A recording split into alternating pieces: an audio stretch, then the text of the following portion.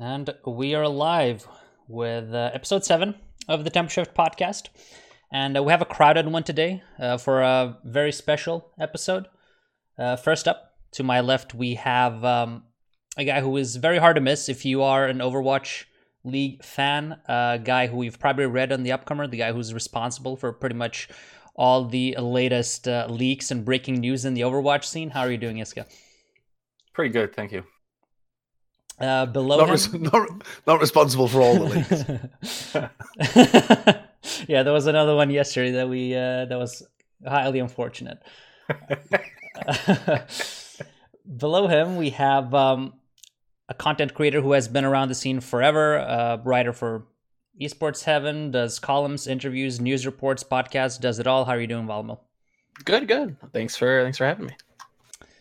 And last but certainly not least, we have the man who you've probably seen chugging down or slamming down some oranges down his mouth on the Overwatch League broadcast. Delivers some hard-hitting segments, such as Insights powered by Intel. But mostly the oranges. Mostly the oranges. Overwatch League analyst Sideshow. How are you doing, Sideshow? Pretty good, thank you. Excited, hyped, yeah. Ready at 9 a.m.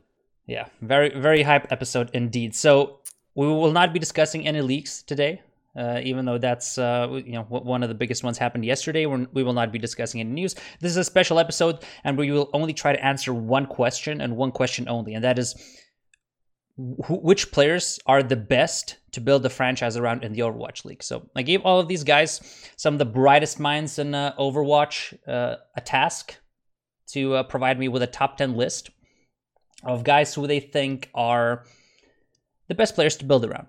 And not a lot of rules, only a couple. Number one is that you're going to get these guys for 5 years. So obviously have to consider age. There might be a player who's the best in the world today, but if he's 24, he's definitely probably going to be out of the league before that five-year contract ends. So a lot of a very important factor in determining value of players in these rankings.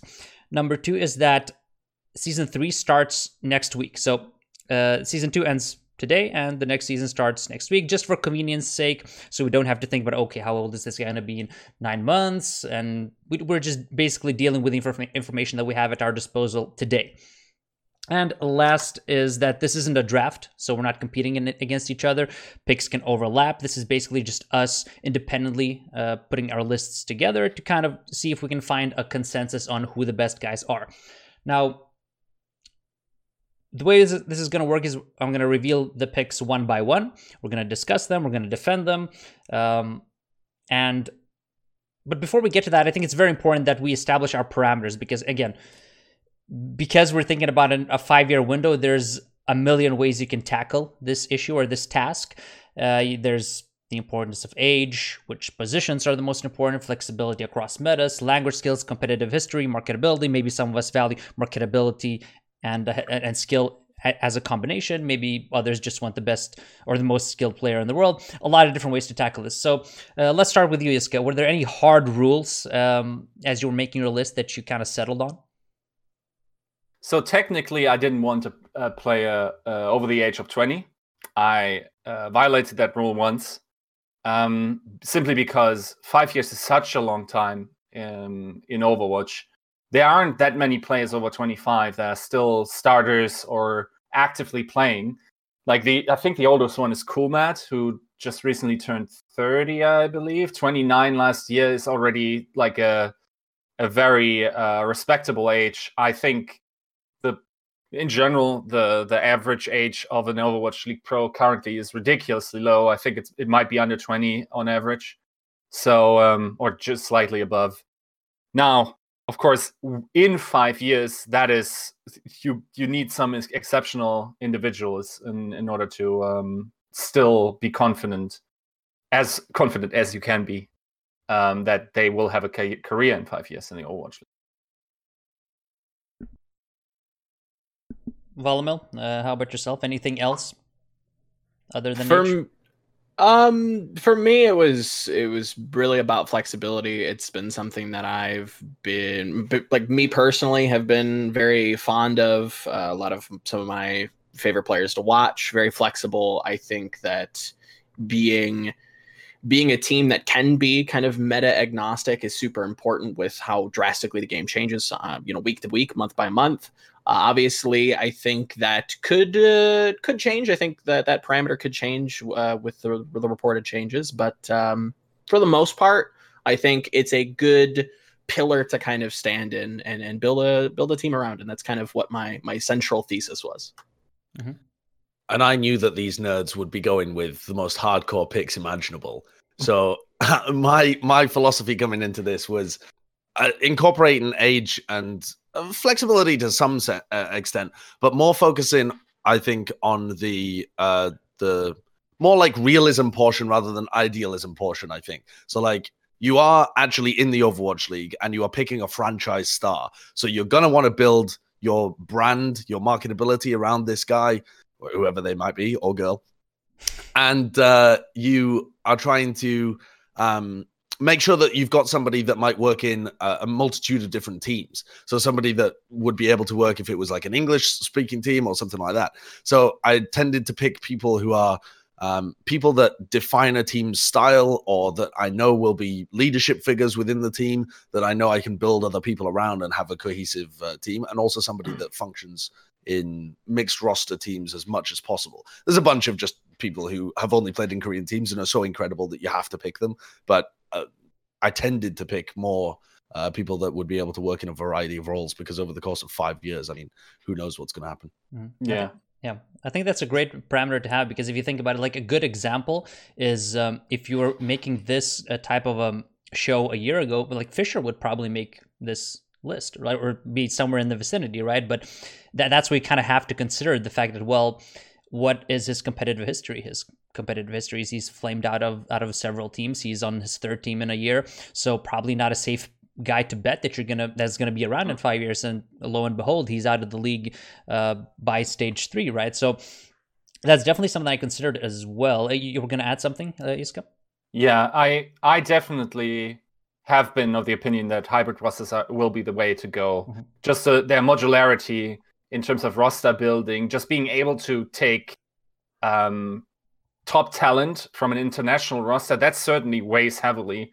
And hence why my list would be very different from who's the actual best player in the world and will I project to be the best player in the world. Because I definitely value being a Western player, for instance, or also already having experience in playing international rosters, not just the experience, but also having a proven track record that they can work in international rosters. I definitely considered that as well. Mm-hmm.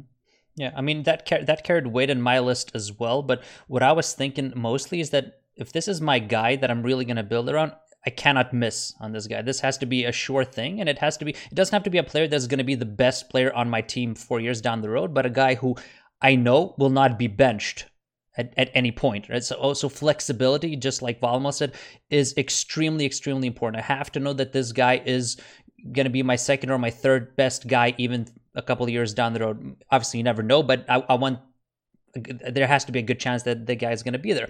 So with that in mind, I started going through positions. So were there any positions that you guys kind of excluded or prioritized? How important was flexibility overall? What did you think in terms of positional categories? I almost categorically excluded tank lines. I think if I project where Overwatch will go, the changes will be the most severe in that department. Also, they have been the most severe. We've seen a lot of people dropping out, even though they were like outstanding talent, such as Miro, on those positions. I think the focus of there are very few players who really have all three current main tanks down to a high level. And as such, I think it will remain that way. And I also don't think main tank is that sexy most of the time in most metas. So I also exclude them, maybe as a minor point from a marketing perspective. It's See, for me, I went almost the complete opposite. I think that having a solid main tank makes a great focal point for your team. And it's one of the most important roles to really nail. And if you get somebody that has a track record of being able to grind a hero so that maybe they're not the most incredible player in the world at it, but they're always going to be at a reasonable level with whatever they pick. They're not just a specialist in one role, right? They're not like a Gesture who struggles on Reinhardt, but is incredible at the Orisa and the Winston. They're not... I mean, Mano would have been an incredible pick, but he's actually a little old, so I didn't go with him. But he's like the archetype of what I would have picked if he was a younger person, because he's so consistent and able just to hit all of the boxes and really seems to be the kind of person that you could build a team around. And just because main tank, I think, is one of the roles where there's the least available talent, or it takes a long time for somebody to actually break into that role. That was actually one of the roles where I was thinking, okay, who are the main tanks I can build around, rather than DPS, where there's just like there's 1,000 DPS players that could come up at any time that are just insane mechanical godchildren from Korea. I'm so glad you brought that up, because as I was building this list, I'm like, I thought similarly to you, Sideshow, where I looked at the tanks and I'm like, well, these players, are good at these heroes, but then they start to fall away when I try to, position them under these categories. Like, okay, can you be flexible? I know you're good at like these heroes, but like it starts to really dwindle away. And I think that this meta in particular has really started to eat away at like our viewpoints on how good some of these main tanks are. And yeah, very, very hard. But yeah, I think it's super important to have a leader in the front line and somebody that's very flexible and almost a little specialized. Maybe I'll say that. Mm-hmm. That is actually interesting that you guys went so much for leadership, because I didn't consider it a big maybe I posed it incorrectly. I wouldn't say leadership, but somebody who I think can dictate a style, maybe something like that. Mm-hmm. Yeah, and I mean, yeah, style and also a little bit of leadership for me as well, because if I'm going to pick somebody, I want to build the team around them. I don't necessarily want them to be the person that's like the franchise star, but they're just plugged into a bunch of different models. I don't want to have to rebuild my team with a totally different roster just for the sake of keeping this guy in. Like, say if I picked Prophet or something, who is like a hyper flexible player, I don't want to have to rebuild everybody around Prophet with a totally new style and just have him be plugged back in, because I feel like that ruins even the idea of having him as the franchise star. At that point, he's just plugging gaps in your team, which you can be incredibly good at, and I suppose could be like the way that you build your team. But it seems, even though it might be more reasonable to do that over the course of 5 years, I don't think I don't think it would lend itself to the best franchise. So that's what I think. I do think that's over a 5 year period of time. I think that is the best thing, because this is the guy that's going to be around. Now, I do agree that main tank is super, super important. I think main tank is probably the most important position. But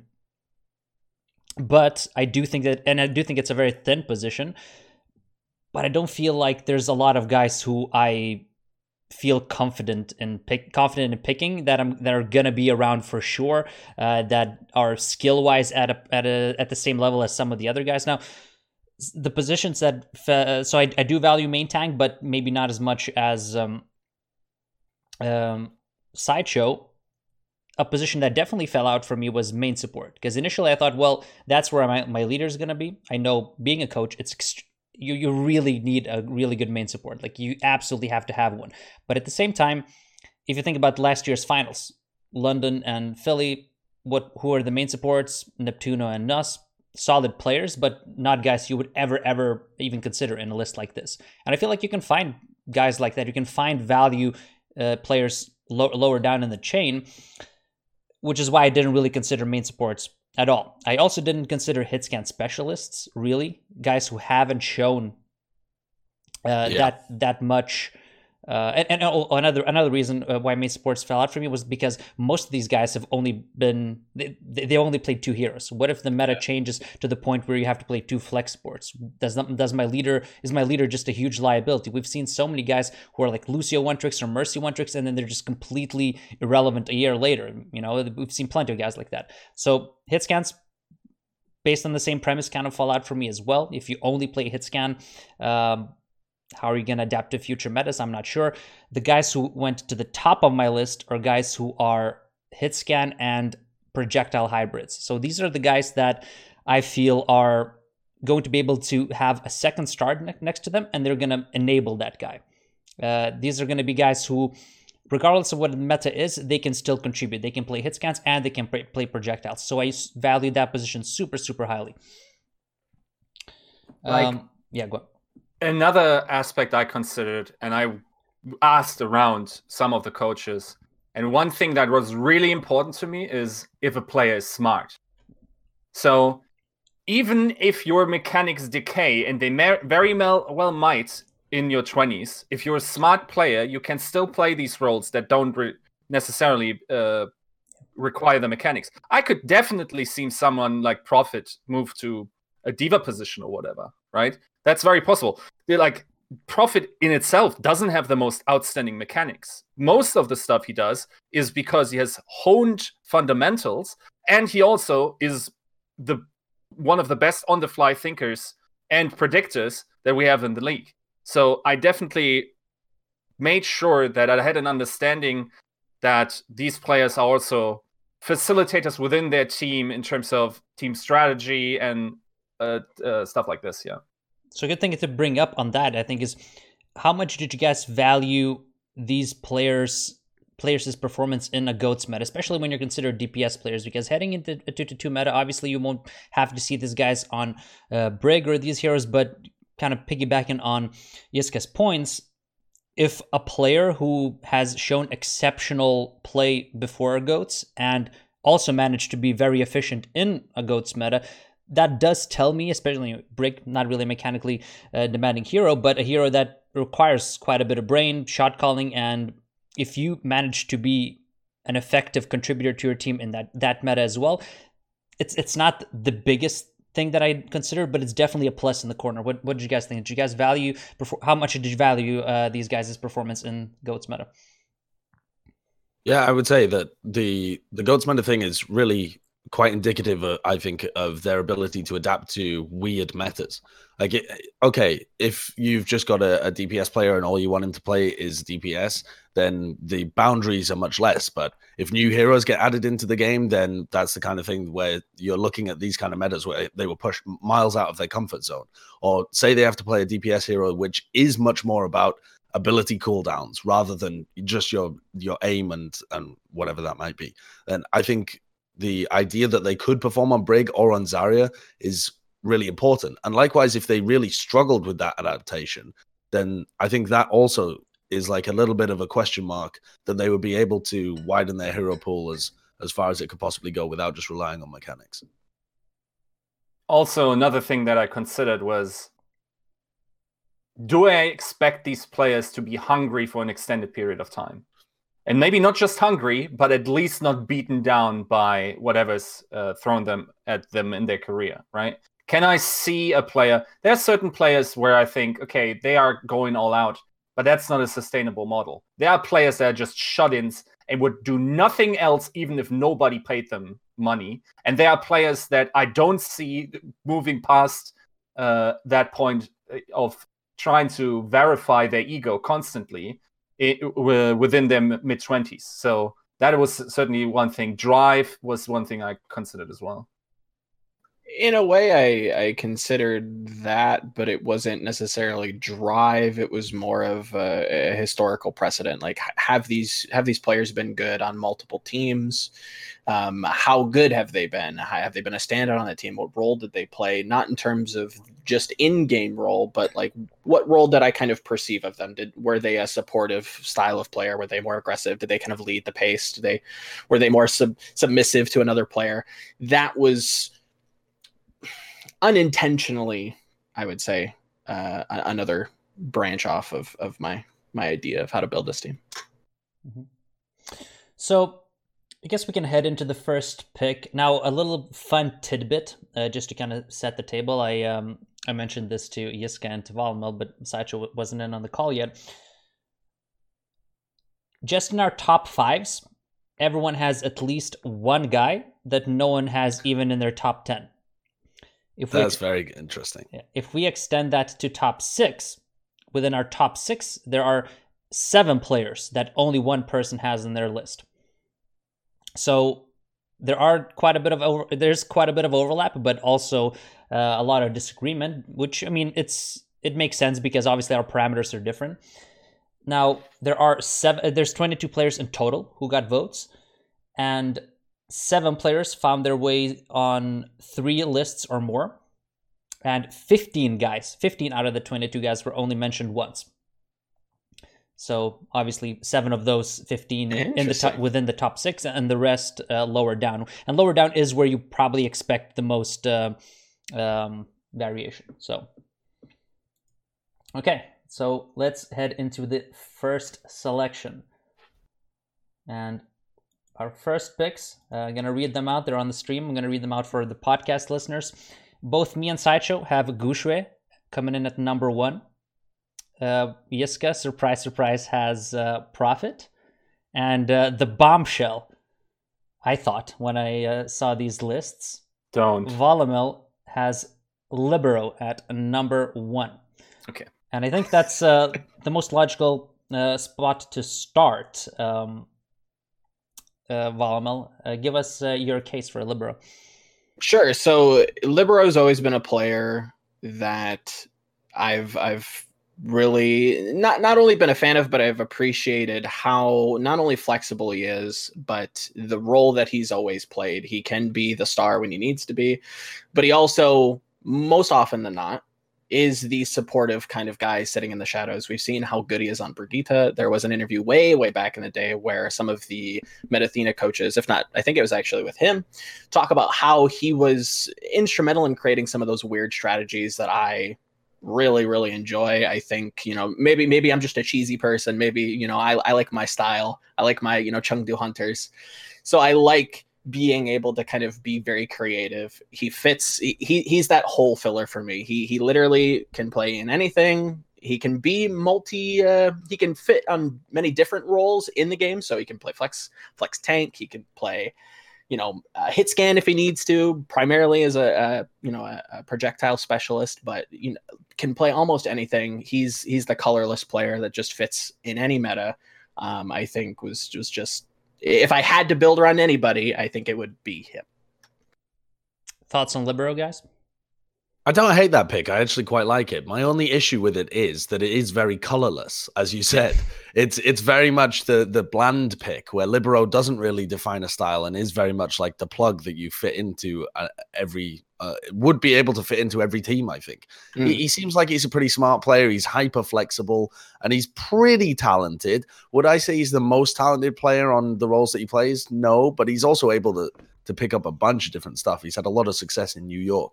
I don't know how good he'd look on a worse team. That's the other thing that is springing into my mind at the moment as well, is that he tends to be a role player on teams. It's been a long time since I saw him as a flashy leader. Potential. Sure, that makes sense. Yeah. But if you're really hyper prioritizing flexibility and being able to, play in every single meta, and do I think he'd be around in 5 years? Honestly, I've no fucking idea because I don't know anything about him. I've got no idea. It's hard to tell. I don't know his drives. I don't know his personality. I don't know anything like that, which I think would also potentially hurt if you're building around him. But he's fairly popular, so maybe not. Mm-hmm. So when I saw the pick, he obviously passes the age test. He's only 19, which was a little surprising to me. I kind of expected him to be a little older. I don't know why, but I just expected him to be a little older than 19. He's 20 now. Yeah. Oh, 20. Okay. 20, but he's flexible. I definitely agree with what Sideshow said in terms of not pretty bland. Now, I do like Libero as a player. I love the role that he fills. He's very flexible. The reason he didn't even make my top 20 was because, and I am on your side in terms of valuing flexibility, is the fact that you mentioned that he can play hit scan, but I don't think he's proficient at all. And I think some of New York's issues last season stemmed from the fact that he couldn't really play hit scan. Now, you could argue as well, SBB couldn't really adapt to the Widow, and if he couldn't adapt to the Widow, that's where you fall. But if Libero could fill the Widow, maybe SBB could fill something else. Maybe Pine could fill something else. So yeah, the part of the issue was that both Pine and SBB were very, very one-dimensional players. But also Libero couldn't shore up those weaknesses simply because he doesn't excel at hit scan heroes, which is why I felt, even though I'm on your side in terms of flexibility, I felt like there are a lot better options. That's why I kind of valued the hybrids. What did you think of that pick, Yiska? He would have probably been 11th or 12th place for me. I definitely, like, as a profile, he's sort of similar to Prophet in many aspects, but I think he lacks a certain elite quality, and also certainly is one of the players that underperform in playoff situations. So unless you think it's your franchise that's fixable somehow, and you got a good psychologist on hand, that is certainly one thing. Because if I build my franchise, I'm building it to win. I'm not building to maintain a solid roster. I'm definitely trying to go all out every single time, and as such, I also, like, Libero doesn't strike me as a player that will have a long career. You think? I really don't have a good read on that at all. Why do you think he won't have? I don't think it's fair to assume that players wouldn't, especially when they just fly under the radar like Libero. I don't have any idea about what his I think that might be one of the reasons. Like, you definitely, in order to maintain a career, like, you would have to be. It's very hard if you're not a consistent starter and an unquestionable starter over the first 2 seasons of the Overwatch League, for me to make the case that you would be in the following 5 years. Yeah, and just in defense of his hit scan prowess as well, he did actually play Widowmaker for them in the Stage 2 playoffs and was pretty competent there, actually. But obviously got benched in Stage 3, presumably because the team thought he wasn't good enough. But I think he's more known for his projectile, but he's played a bunch of, like, the maybe what you'd call the easier, or the more like the hit scans that people play from the outside. Like, a lot of Flexipods play the Widow. Widow's more of like a specialized role that you can pick up after grinding it for a while, and like the Soldier and stuff like that. But yeah, he has played it at like the top level before, though, and been pretty competent at it. He also has a bunch of just weird picks. Like, think back to Season 1 playoffs, we were waiting to see his Hanzo, right? I think even back in the day, like, his Mei was still super good. Like, I think he has a lot to kind of tailor him to future metas, tailor him to specific styles, which was something, again, that I valued quite a lot. Like, can I kind of make a team that's very stylistic? Because I think that's something that A, the Overwatch League is lacking, and B, can just win you games, a la Shanghai, Chengdu. You know, there's a lot of examples. Well, not a lot, but a fair few examples. I mean, in hindsight, I probably would reevaluate and put him in my top 20. Not as high, but yeah, the fact that he did survive and did pretty well in the GOATS meta also factors into this, I think. And there's some guys sort of in my top 20 that don't really pass the test in that regard. Now, moving on to the next pick, let's start with you, Sideshow. Make the case for why I am correct with this pick. I'll argue for you as well. I think Gushui is one of the most interesting examples because he doesn't have a long history of being hyper successful, which is the downside to him.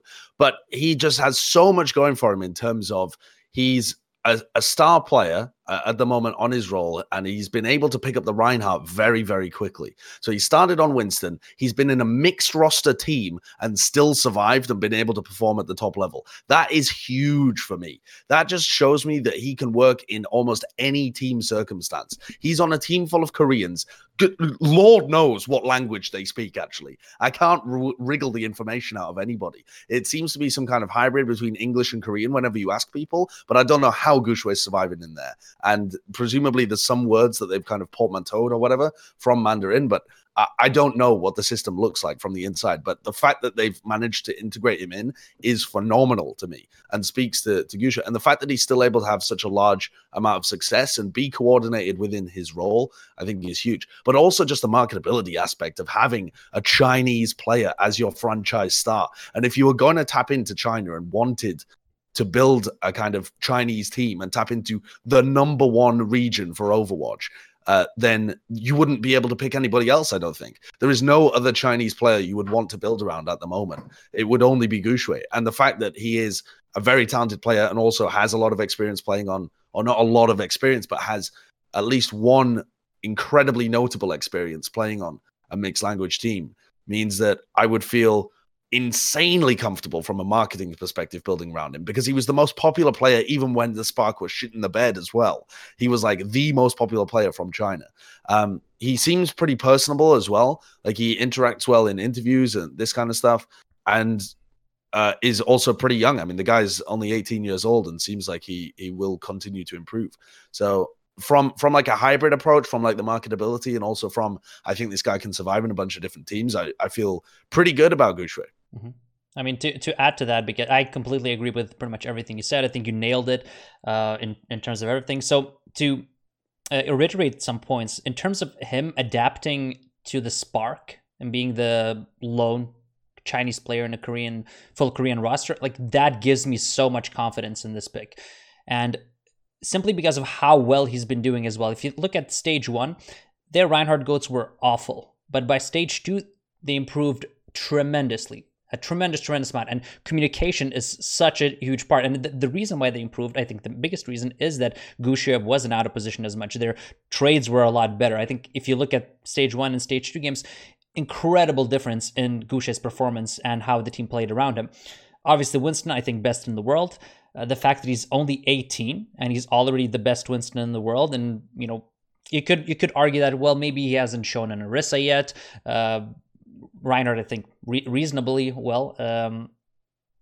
From all aspects, I think he's just kind of the safest pick, a guy who's very marketable, like Saicho said, and yeah, I just feel like he's the safest pick, and also think that if you look 2-3 years down the road, I feel like I'm going to have the advantage in the main tank matchup against pretty much any team 2 years down the road as well, just because he's 18. Are you not at all concerned that we've seen so little at him at a decent or top professional level that this might just turn out to be a fluke, much like other, like even last year you would have said Gesture would have been the best main tech in the world, or would have argued for that, and you probably would have brought him on if you were to recruit. Now this guy is barely average. Does that not scare you at all? Well, I think just to hop on the Gesture point for a little bit, I mean, once we go into an Orisa meta, or if Winston comes back or this kind of stuff, I think Gesture's still going to be pretty good. And London were able to remain competent even when they're at their lowest point at the moment. So I think it's not so much of an issue if you end up being in a meta where they struggle a little bit. And I don't really view Gushue as the same specialist. I mean, possibly that's unfair because we've only seen him play 2 main tank heroes, which is the same that we saw from Gesture. We saw him play the Winston and the Orisa, and he really excelled on both of those. And we didn't really see much Reinhardt from him, so it was hard to really get a feel. So that might be the same for Gushue. But what makes me very confident about Gushue over Gesture, having seen with the benefit of hindsight, is that Gesture just came out and slapped on Winston and Orisa, and we didn't really see that development process from him. But we've seen the development process from Gushue on Reinhardt, and it was fast, and even within a mixed team. And so he seems, if you were to extrapolate, like he would probably be able to do a similar kind of thing on other main tank heroes. It doesn't seem to be as much a natural, intuitive understanding of how to play the hero, and more just grinding it out and getting a good feel and being a fairly intelligent player. Yeah, and I feel like even if that development process isn't necessarily to the point where he becomes the best on a new hero, I still think that he can become top 5 in pretty much any hero, simply because of what I mentioned and what you mentioned there, Saicho. The development curve was very, very quick into an elite level Reinhardt. I wanted to kind of ask you guys about his Reinhardt in particular. Watching him domestically in China, he was always a standout. Really started catching my eye after that World Cup performance. Numbers that were insane statistically, that looked like they were too good to be true, that were a fluke. But when you put up numbers like he did, there's something special there. Specifically about the Reinhardt, though, do you think that was more of him and the team not being super cohesive? Was it more of they're struggling with the style of Goats, or was it his individual performance on Reinhardt? I think it was just the team aspect. I was watching quite a lot of their VODs. I was counting them quite a lot, and you could see in stage 1 how bad their trades were. You could see Guxue taking a step back and then the bubble coming onto him while he's holding the shield. He's completely not ready. I think it's very, very clear watching those VODs that he just doesn't understand that the bubble is coming. He doesn't understand that his team wants to shift the tempo, or that Godsby wants to shift the tempo and push in, and he's backing off. They were just so out of sync, I felt. And is that not more of communication, though? Yeah, I think less so about like Reinhardt performance, like how good he is on the hero. I don't think we've necessarily seen maybe how proficient he might be. Maybe it was more. I'm not to be a Reinhardt apologist, but it's difficult in the Goats meta for these guys. And if your team is struggling with a language barrier and communication isn't the best, is it fair to necessarily judge his Rein performance? Yeah, at the time. Well, if it wasn't fair, then the obvious option that logically follows is that he always had an elite tier Reinhardt, which would be kind of strange. Yeah, but it's possible, right? But even that isn't really a knock against him. Yeah, yes, it does undermine the idea that he developed very quickly, but I also don't think there's really a good way of being able to tell whether he developed very quickly or whether it was all communication. It was probably, if we're being reasonable, a blend of both. Yeah. Because the guy didn't have as much experience on the Reinhardt, particularly in a top-level team, and almost everybody was trying to make that development. And even if the communication issues got solved, well, that would still put him on par with every other main tank in the league that's playing with a roster that understands them. And so that would only, you would suppose, put him to an average level. And he's actually performing at the top along with other elite tier Reinhardts. So I think it has to be a combination of both, or you have to accept that he always had an elite tier Reinhardt along with his elite tier Winston. And at that point, you're like, well, what the fuck else? How can he not be first? Yeah. Well, sure, but at that point, maybe the issues that Yiska was bringing up about gesture would come into play, and you would see. But also, I mean, I think it's just worth taking a punt on because China's so big. Yeah, it also just outside of the marketability tool as well. It opens you up to the largest. If you pick Guxue, it opens you up to the largest pool of other players that you can put him with out of any player in the world. Any player in the world, you can't confidently say that you can take any other player and plug a bunch of Chinese players around them, or a bunch of Korean players around them, or a bunch of English players around them, and actually have success. Whereas with Guxue, you've got that model already set, and presumably he holds the secrets as to how he was able to do that and still have success. Last real quick point to touch on what Sideshow said. Think back to what the Spark coaches said as they were building the team. That they were in Korea, they were in the Korean environment, they saw all of the prospects that were available to sign, and they said, we're going to take this guy from China. That almost doesn't happen. Sure. It does happen if you're trying to tap into Chinese fan base. True. You also are sponsored by a Chinese team, so maybe, came from on high. Who knows? Trying to make it a little sexy. I think talking about Spark as well, I that's a good point, but I also think that they were probably confident in that No Smite was going to be their guy, and they were just going, well, let's pick up Guxue and maybe he works out. Simply because the Spark core is coming essentially from the same team. And No Smite was part of that, and he was relatively successful. Now, obviously, he hasn't worked out. He didn't perform at all in stage 1, which is why Guxue took his job. But I would speculate that heading into the year, that was probably their mindset. That we're gonna roll with No Smite. Let's take Guxue, low risk, very very high reward. Clearly, as it has paid off. Now, last one, the best player we have mentioned plenty of times, but not exactly discussed, is Yiska's number one pick, which is surprise, surprise, Prophet.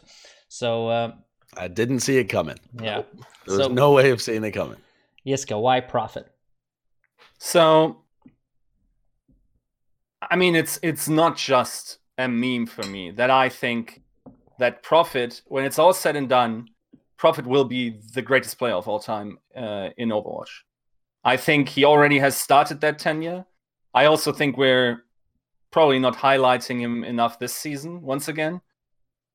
Didn't see any ballots putting him on. He probably shouldn't be an MVP candidate at this point, simply because he wasn't probably the best player on his team. He still was very, very solid.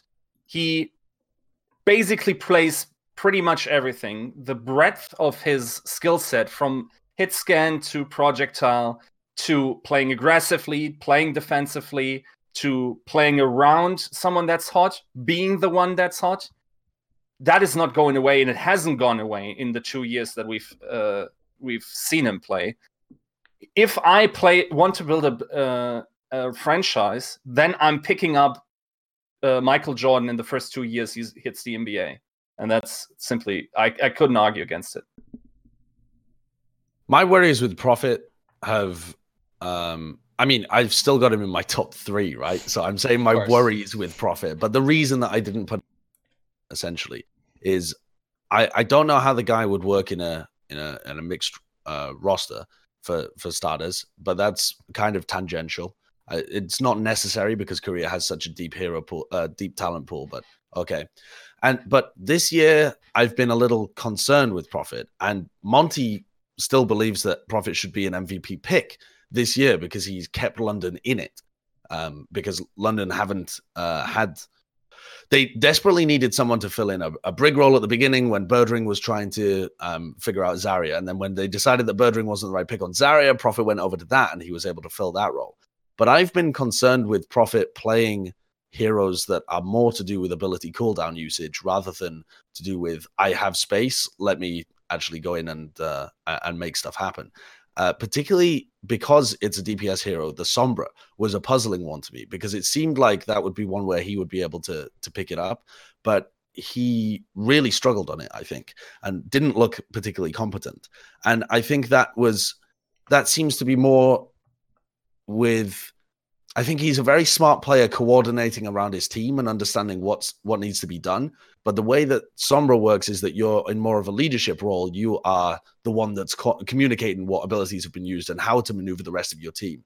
And Prophet struggled with that, I think, along with keeping it all in his brain, how to use all of the cooldowns and get the most out of the hero. And then he wasn't also a star Zarya, whereas we've seen other people come from the DPS role and really hone that. How much of that was down to London Spitfire shitting the bed as well? I'm not really sure because a couple of teams shit the bed and still looked like they had incredible Zarya players. But Prophet looked like he was really competent and has a fantastic hero pool, but slightly concerned with the more ability cooldown focused heroes compared to the ones where he could just frag out of control. Mm-hmm. I think I agree with pretty much all of that. I think the fact that he can fill different roles, that I think what you mentioned in terms of Birdring starting on the Zarya and moving to the Brig, if Prophet wasn't as flexible and wasn't willing to go to the Zarya, I think London would be completely screwed for the entire season. Mm-hmm. Yeah, they dropped off during stage 3, but they were very solid in the first 2 stages, relatively solid at least. And even in practice, I think other teams have mentioned that they were very, very solid in practice heading into the year. Now, obviously, there's a lot of issues with London. They're very volatile, but I don't think it really stems from Prophet. I think Prophet solves a lot of their problems in a lot of different areas. And then in terms of his Zarya, I think it's a fair point, the fact that he hasn't picked up the Zarya to the point where he has the same impact he had last year on Tracer and on other DPS heroes. But then if you balance it out and think about, well, those players who have really, really excelled on the Zarya this year, how close were they to Prophet's impact last year, right, historically? And I think it balances out to the point where Prophet is ahead of the curve because he's serviceable, he's decent on the Zarya, he was able to fill that role, and he is a carry on a lot of other heroes. It is, I think, a little bit concerning the fact that he did pick up Sombra, like Sacho mentions. He obviously did hit the bench towards the end of stage 3, I believe. So that is a little bit concerning to me as well. But I feel like he's such an impactful player in on pretty much every other hero that he's played, where he's had to honestly. I have to say that it once again looks like miscoaching on the London Spitfire once again. Like, it doesn't strike me as particularly good coaching to consistently switch around roles, and it also hasn't historically gone well. If you think about the teams that have switched players around a bunch when there has been no meta switch, but just between them, those are the bottom level teams, like Dallas did last year, like Toronto did with IM37 and something. That is a problem of like committing to a roster. And then also it is then just that you're soft resetting these players, and you cannot expect them to play at the same level than these players like Vancouver Titans that have been playing these roles for God knows how long, right? So it's certainly something that I take into consideration. Does it concern you at all that his hit scan aim does not appear to be incredible? Like, he doesn't pick up the McCree or the Widow or the Soldier or a bunch of the heroes that rely on actually having not tracking, because his Tracer is, well, I mean, his Tracer isn't the most mechanically gifted. He's just an incredibly intelligent player with how he plays the Tracer. But a lot of the roles that are more aim reliant, he just doesn't play for the team. They give those to Birdring instead, even when there would be opportunities for Prophet to take it. They choose not to. Mm-hmm.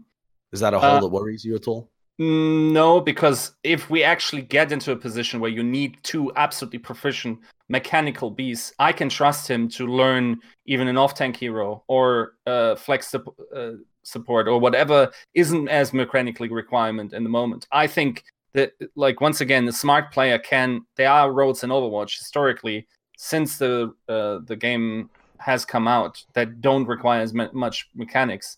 And I think he would be able to then switch to these roles. Could you also not kind of fill his gaps with somebody else that complements him nicely?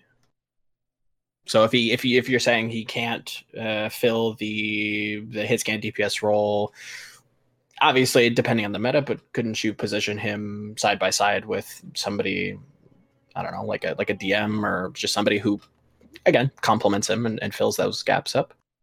Yeah, I mean, that's the classic theory, right? It's just that we haven't seen any metas that, I mean, I can't even think of why we would see this meta, but if you saw like a Widowmaker McCree meta or something, sure, Prophet wouldn't really have a place. But it's fair to say those metas, I can't even think of a reason why that would even be the case, but maybe. Yeah, I feel like I'm more on the side of Yiska here in terms of I think he could pick up a lot of those heroes if he was given a little more time. His flaws with Sombra, I think he just probably didn't have that much time, and I do think there is a learning. I think a smart player should be able to learn Sombra, but I do think there's a learning curve there. You can't just pick it up like that.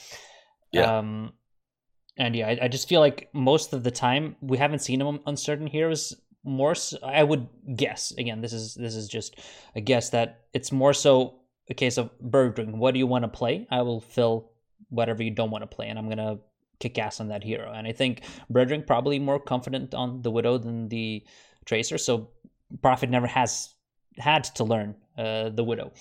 Not to say that he couldn't learn it, but then again, Widows are very super insane. But I feel like that's an easier hole to fill. Like I said, I didn't really value hit scan DPS because I think there are quite a lot of players who are really good. And yeah, because I'm also pretty high on Prophet, and he's gonna come up on the further down the list for several of us. So let's move on to pick number 2, and again, reading it out for our podcast listeners. Me and Volamel have Prophet pegged in at number 2. Yiska has Alarm of the Fusion University at number 2, and Sacho has Hoxel of the Vancouver Titans at number 2. So we have talked a lot about Prophet, so I think all of us agree that he's an exceptional pick. So let's hit the other 2 that we haven't talked about. So let's start with you, Sacho. Why Hoxel at number 2? Well, Hoxel's been a player that has been around in the scene right from essentially the beginning. and has been a beast right from the beginning. And I think a player that hasn't even dropped off slightly in his ability to play at such a high level, especially when we went into the GOATS meta and he has to change his role around quite enormously, has played some different roles for the Vancouver Titans before as well, has had to pick up the Lucio and the Diva for them at times before, and seems to have the drive and the talent to stay there at the top throughout the 2 years, is a very good predictor to me that he will be able to stay at the top moving forwards. He's also really flexible. I think he's known for his Genji, but he actually is able to pick up a bunch of different picks and play at that kind of level. He doesn't really play the hit scan DPS. So that's another thing where you're like, all right, the guy does have holes in his hero pool.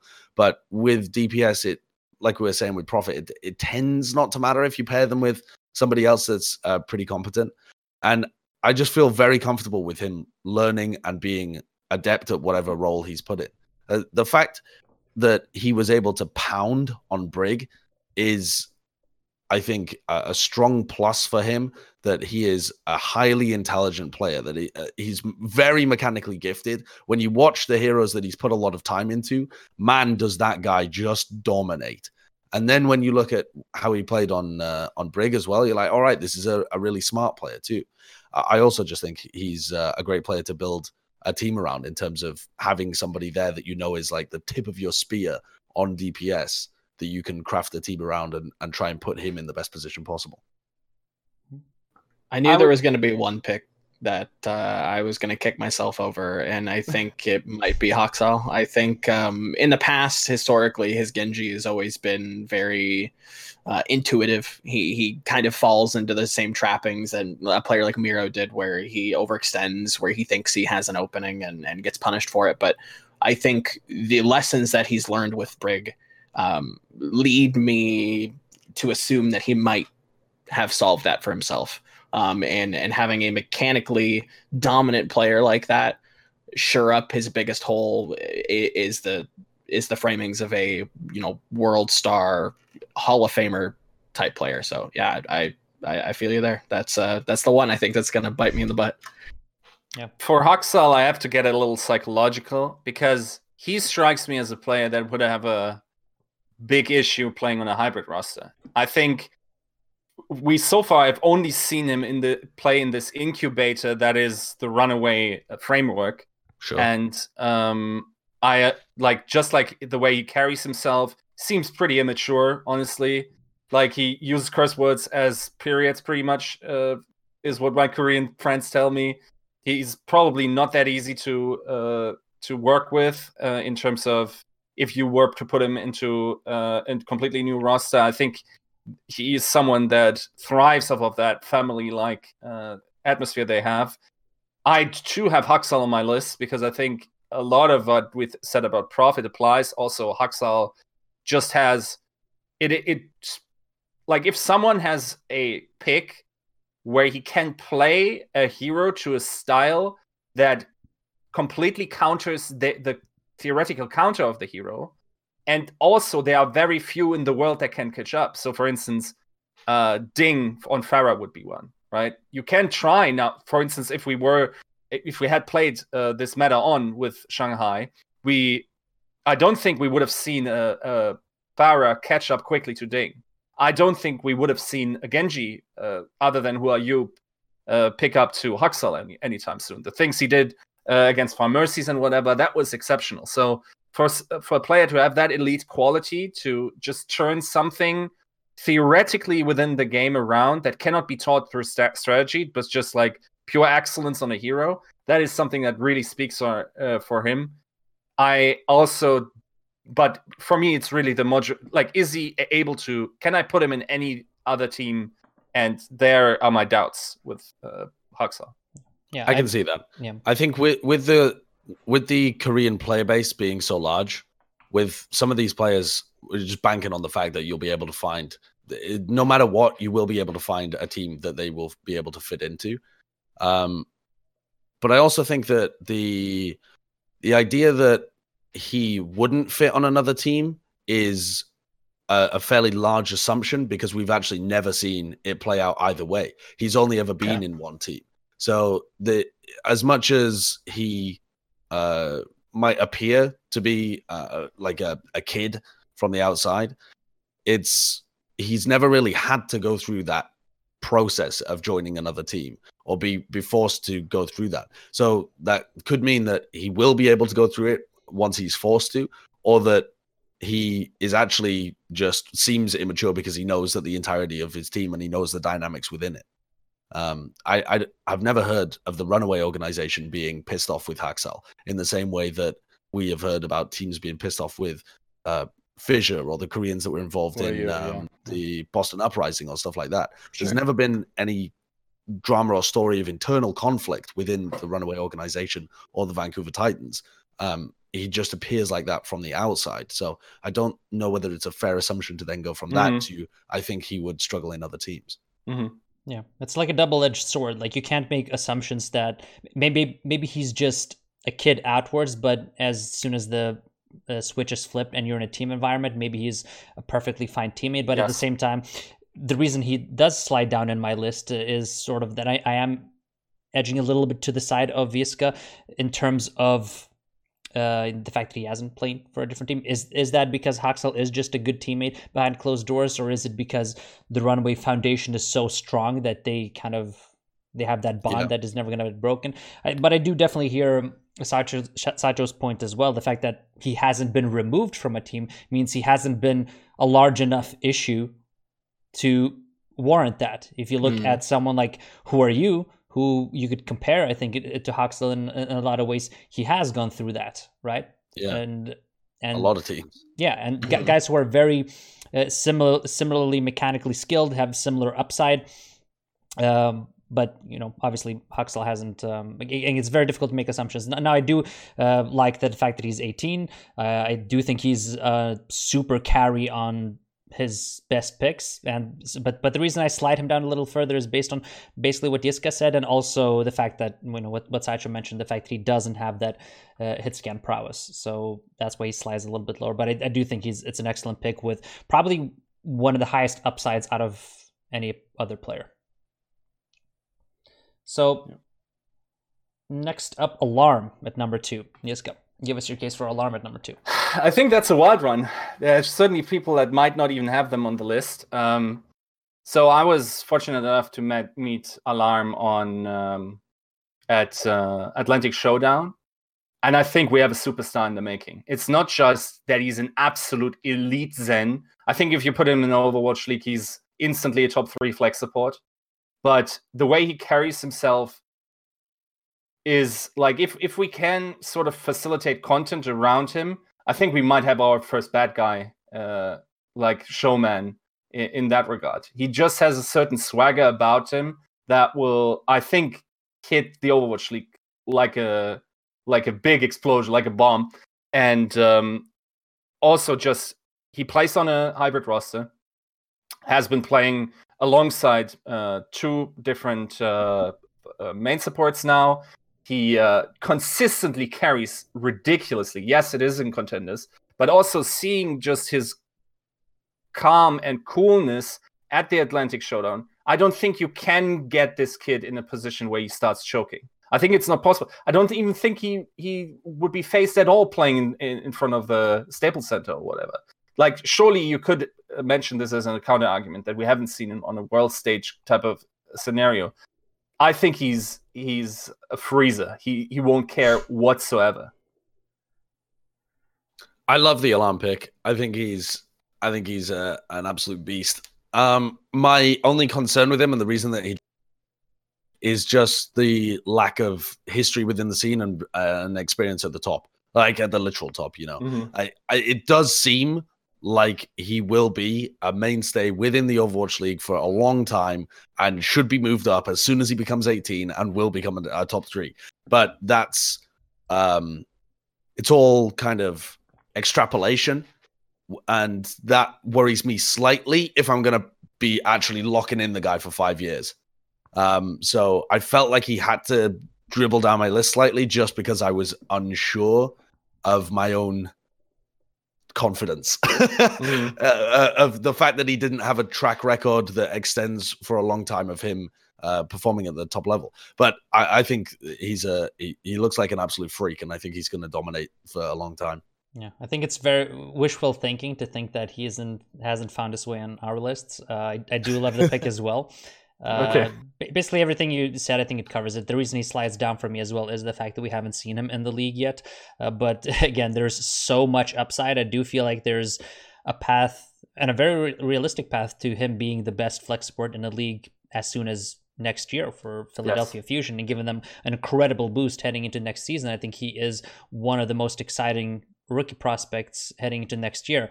And I do feel like the fact that Fusion Uni have gone undefeated for so long in North America is, I think, in large part due to him, because as you watch these games and these fights, there's so many fights he just pulls out of his ass that they should not be winning.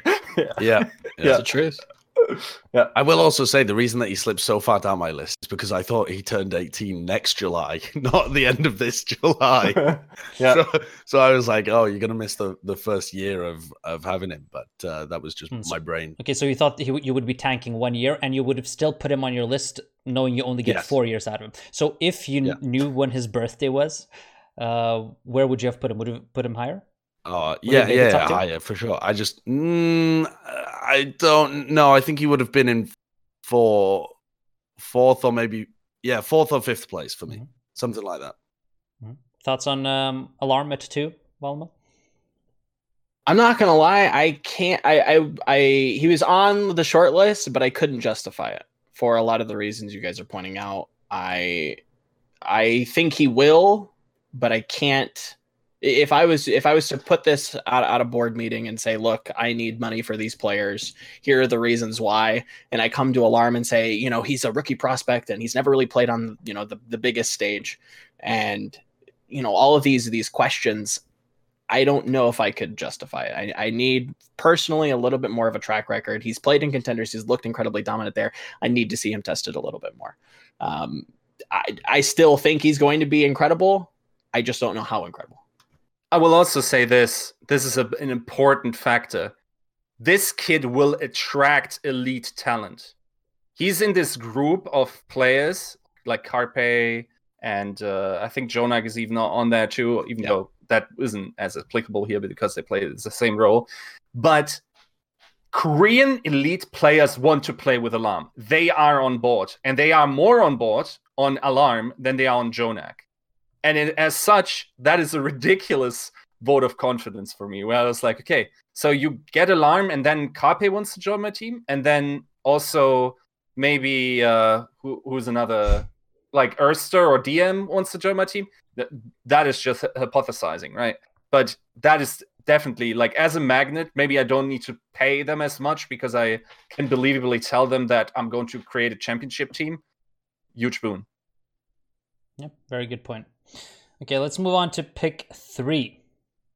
At pick 3, we have Sideshow, Pick and Profit. Profit coming in at number 3 for Sideshow. And then we have both Volamel and Yiska having Twilight of the Titans at number 3. And my pick that no one else had in their top 10s is Erster at number 3 that Yiska just mentioned. So I think that's a good place to start because that's, I think, the odd one out here, the one that we haven't discussed either, and none of you guys have. So the reason I really like Erster is the fact that he kind of ticks all of those boxes for me that we discussed. First of all, he has the hybrid hero pool. He has shown that he can play some hit scans. Obviously, he has played with DM a lot, so he has never had to show a Widow, but he has filled on the Tracer. He has filled on the Genshi. He has filled anything that his past teams needed for the other DPS player to thrive. He has also stepped into an Atlanta roster that is mixed, and he has adjusted. He's played Brig. I think he has played an exceptional Brig as well. I think he's been sort of one of the lone bright spots, along with Dako whenever he gets into the server and gets to play on stage. I think those are kind of the lone true bright spots for Atlanta, and I just rate him really highly because of that, because he has shown the ability to adapt, because he has that hybrid hero pool, and because he's only 19 and he has thrived in a multinational environment. What do you guys think about Erster, and why didn't you guys have him on your lists? I think Erster's he looks like a beast when I've watched him in Contenders, and I was very excited for him. But at the moment, he hasn't actually shown DPS prowess outside of Contenders, like Pacific for the most part. And then he was playing in China as well, right? So he's played in a bunch of areas where he hasn't really been tested or punished that much. He's been on a super team in a region that was not well, I mean, in some senses floundering. The Pacific region was certainly floundering when he was farming over there. But the Chinese region as well didn't really have anything outside of one team that was able to keep up. And so I think Erster just got to kind of dominate. Now, the fact that DM was his partner and was also dominating, but then came into the league and is dominating there as well, certainly speaks to the fact that Erster might be able to absolutely dominate if he was playing those DPS picks in the Overwatch League. But I haven't seen it yet. And I think until I see it, there are just other flex DPS players in the league that I have more confidence in. Others that are young as well. I do think it's great that he was able to play such a good brig and work within a mixed nationality roster. But I also wouldn't say that that's the most functional mixed nationality roster in the world as well. And I can potentially see some issues floating on down the league where we find out that there was some beef internally within the team. You know, Dako has been benched a couple of times for who knows what reason, which presumably is something about Dako, but might be just something about how Korean players themselves are working within that team. So there are too many question marks for me to have Erster in my top 10. Sure, it definitely makes sense because his body of work in Overwatch League hasn't been again being stuck on Brig. I think that's a very fair point. I do feel like when he was in China and when he was in that team, he was you would say that he was probably the best or a top 2 player at least on that roster. And when you look at, just to put DM aside, look at the other players who have come into the league from that roster. I think everyone has performed really well. IDK has performed very, very well. Marvel and Michelle have certainly been very, very decent. And Erster, I think, looked like the shining star on that roster when they were over there. So that's why I have kind of a lot of confidence in the fact that he showed a lot of heroes over there, the fact that he showed both hit scan and projectile prowess. I don't need the guy to be my best player, but the fact that he provides that flexibility, even, granted it hasn't been shown on the brightest stage, I just feel pretty confident with the pick, especially since he was a very serviceable member on the Brig. And I do feel like if you would place Erster in the place of any other Brig in the league, I don't think they, even the top teams, I don't think they would do worse with Erster in there. And in terms of him, yeah, maybe you don't really know how he fits in an environment simply because there have been issues in Atlanta. They haven't performed very well despite, I think, Erster doing well. So that hasn't necessarily translated to wins. But I don't, at least from what I've heard, I've never really heard anything bad about Erster in terms of him being a bad teammate. So yeah, okay. So I'm really making all these Team Z arguments here, but I've definitely heard that a decent chunk of Korean teams wouldn't give him tryouts. And he pretty much had to flee to Pacific in order to make it work. I heard certain teams, like the buyout was still very competitive from what I understand, but yeah, I definitely heard the opinion that we're not even going to give him a tryout. Interesting. Well, I haven't heard those rumors, but that's the interesting part of this as well, because you don't really know how these guys operate behind the scenes. But from what I've seen from the hero pool, just from a competitive standpoint, in terms of the player that he is, that's kind of what I'm looking for. That's the mold of player that I'm looking for, which is why he came in that spot at and he's only 19. He just turned 19, I believe. So let me defend Erster here though, because I think for what the Atlanta Reign required him to do this season, he also played. I think if we look at playtime, he played a decent chunk of D.Va. Yep. Like Control, specifically. You wouldn't expect a player that has this ego to completely swallow it, especially if someone else on your team is already rioting, right? You would expect him to go, oh yeah, I'm also in that, and then not to show up for practice and not to show up on the live server. He didn't seem to be doing that. I think he had a growth moment at the Atlanta Reign. And I definitely can see how he took criticism to heart and has been very much like where the Atlanta Reign needed him to be this season. Yeah. I mean, and that's sort of from the outside looking in, that's sort of the judgment that I make as well. And the fact that he has done everything that has been required of him, that he can be the one, he can be the enabler. And I think that's if you look at, I think historically in DPS metas at least, the teams that have been most successful, they've usually had one guy who's like a hard carry and then another guy that enables that. If we go all the way back into the Rogue days, like why was Rogue so successful? Because AKM could play two heroes that he was exceptional at, and Tvik enabled him, right? And I think if you look at the league today, I think that especially in a 2-2 meta, I think that still stands true. And the fact that he was very good on Brig, the fact that he could swap to other heroes, it goes back to the point that we discussed in terms of being a smart player and being able to adapt, maybe even reinventing himself into another role. If, say, my D.Va player or my off-tank player isn't flexible enough, say he only plays D.Va and the meta hard shifts to a Hog and he just can't play Hog, I would trust potentially Urster to fill that role and save me, sort of like Prophet can save London when they realize that, well, Birdrink cannot play Zarya in a Goats meta, right? So that's sort of my reasoning for that pick. Any other thoughts on Urster? I think he's an incredibly exciting player. I obviously cover China. I've seen him just slap around teams for 2 seasons straight without much competition. And to Mineral's point, like, yeah, he was the standout player. Like, DM was a fantastic tracer and Widowmaker for that team, but the things that Urster would do, you took notice of. For me in particular, the only reason why he didn't make my top 10 was because I felt like I needed somebody who was just going to support the other 2 carries, and that was Libero for me.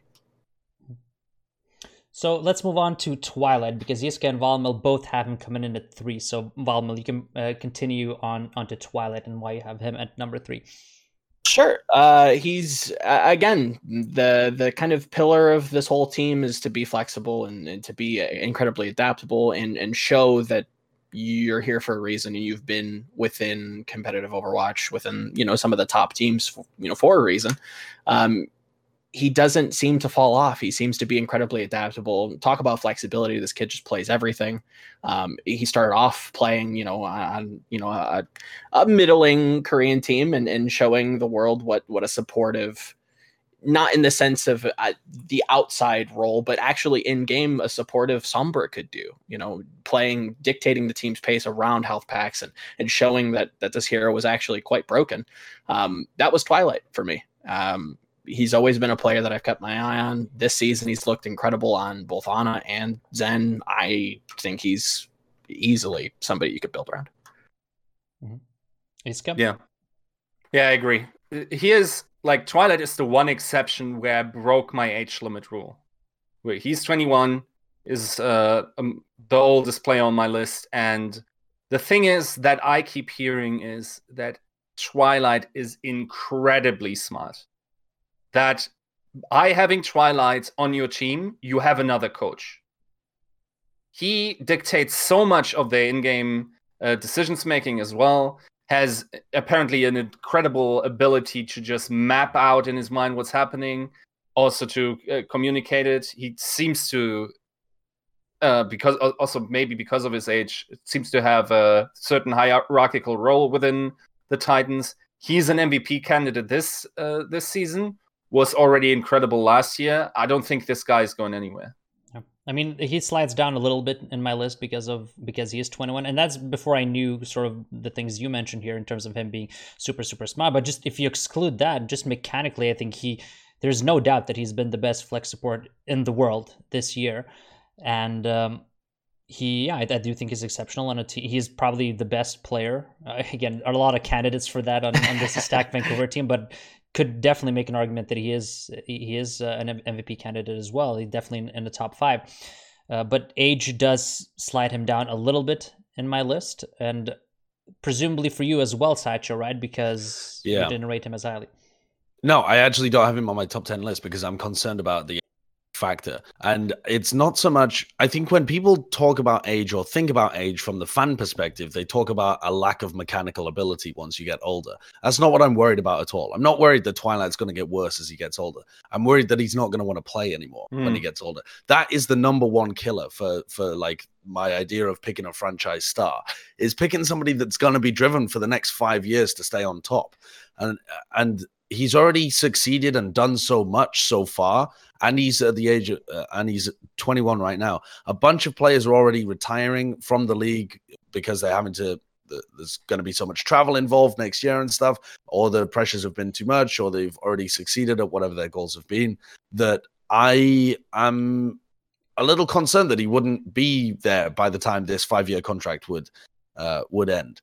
So I tended to pick players that were much younger and that I perceive as much more on the beginning of this trajectory of becoming a star. I'm not saying that Twilight's not a fantastic player. He would be my current season MVP pick, and I think the guy's freakishly good.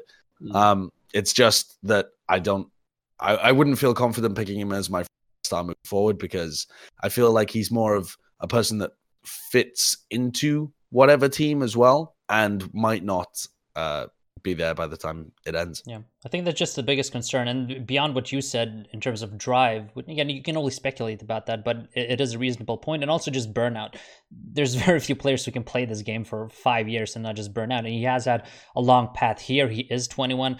Do I feel like he's going to still be the player he is today when he's 26, which is essentially what we're talking about? You know, how many years of prime Twilight are you going to get, and how much is worth it? Now, am I going to get 3 years? Then actually maybe it might be worth it to get 3 years of prime Twilight, and then towards the end of that, it's going to fizzle out. But even then, you think, well, Alarm just provides so much upside and brings so much upside to the table that probably a higher pick. Obviously, Yiska did have Alarm over Twilight, and I think that's the case you make. Like, Alarm does look hungry. He is on the up and up. He's only 17, turning 18, and by the end of that contract, he would be 22, 23. So just a lot more, just a much safer option. But I do think if we were building a team to win this season or win next season, he's probably the number one pick for a lot of people. And same way I think Mono would probably be one of the primary picks for most people, but because he is 23, he would be 28. He just kind of falls out of this conversation altogether for all of us. Obviously, spoiler alert, no one had Mono in their top 10. And I mean, Sideshow had Prophet. We've already pretty much discussed Prophet. Not much to cover there. So let's move on to the fourth pick. And here we have me and Sideshow picking Jonak of the New York Excelsior, Yiska picking Sinatra, and Volamel has Goucher here at number 4. So I guess we can start with Jonak. And we already mentioned Twilight. And for me, when I made this selection personally, I knew I had to have Twilight, Alarm, and Jonak in some kind of order. So for me, the biggest challenge was, okay, how do I order these guys and who do I prioritize? And I chose to put Jonak number 1 in that discussion simply because, one, he is a league MVP. He is popular. He has a skin in the game. He is a guy who brings a lot of marketability. Even though he doesn't have a personality, his personality is that kind of silent killer, and people still gravitate towards that because he has some kind of a cool element to him, right? Beyond that, I think he has struggled a little bit. Struggled for him. I don't think he has been as impactful as he was last year. Obviously, the meta is different. We're heading into 2-2 as well. He is exceptional on Ana. He is exceptional on Zen. And I don't think there's any player who has that kind of body of work, who has proven himself that much, who's a stage champion, who is a league MVP, and is still only 19. There's still half a year before he even turns 20. So I still think there's upside. There's still something to unlock for Jonak, and what to the point that Yiska mentioned in terms of being able to attract talent, he is. Granted, Yiska mentioned that Alarm might be even ahead of Jonak in that discussion, but I do feel like Jonak is a player who everyone wants to play with. You can see him terrorizing solo queue in these brutal 3 stacks with some of the best Korean players. So I do feel like he's going to help me attract talent as well. Sacho, you obviously agree with me on yes. this? Yes, I agree with all of that, and I would also say that he is a player that defines a style of a team. You can play around Jonak and set your style that way, and also that I think his he tends to get overlooked a little, even in this year's MVP discussion, because of the fact that he won last year and was so dominant with his Zenyatta. His Ana this year has been outrageous. His Ana is just statistically across the board the best Ana.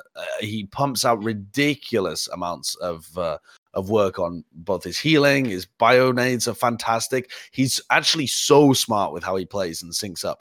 When they were playing the Sombra Goats kind of style, I was watching a bunch of VODs where Sabiobi would be harassing someone in the back, and suddenly JJoNak kills the guy that he's harassing. Nobody else in the world is looking at those players apart from JJoNak and Sabiobi, and JJonak's just getting picks in the backline as like Ana by throwing like Kobe bio nades and stuff. And the guy's a freak. And I think that the only downside I can find with JJoNak is that some of his transcendence usage in high pressure scenarios has gone very weird this year. Very, very strange. And I don't know what the reason for that is, whether that's him crumbling or because normally he was such a big playoff player as well. He would actually step up in those scenarios. But this year he's been a bit weird. I don't know whether that's the team panicking or whether it's him or something like that. But either way, I think that this guy is certainly somebody that's on the beginning of their trajectory of being good, and he's already so good. And he's had 2 seasons at the top, playing in one of the most dominant teams of all time, and he's looking outrageous still. Yeah, I mean, to add to that point, I do definitely really like that's the only negative thing I can find about him is the fact that his transcendence usage has been very questionable.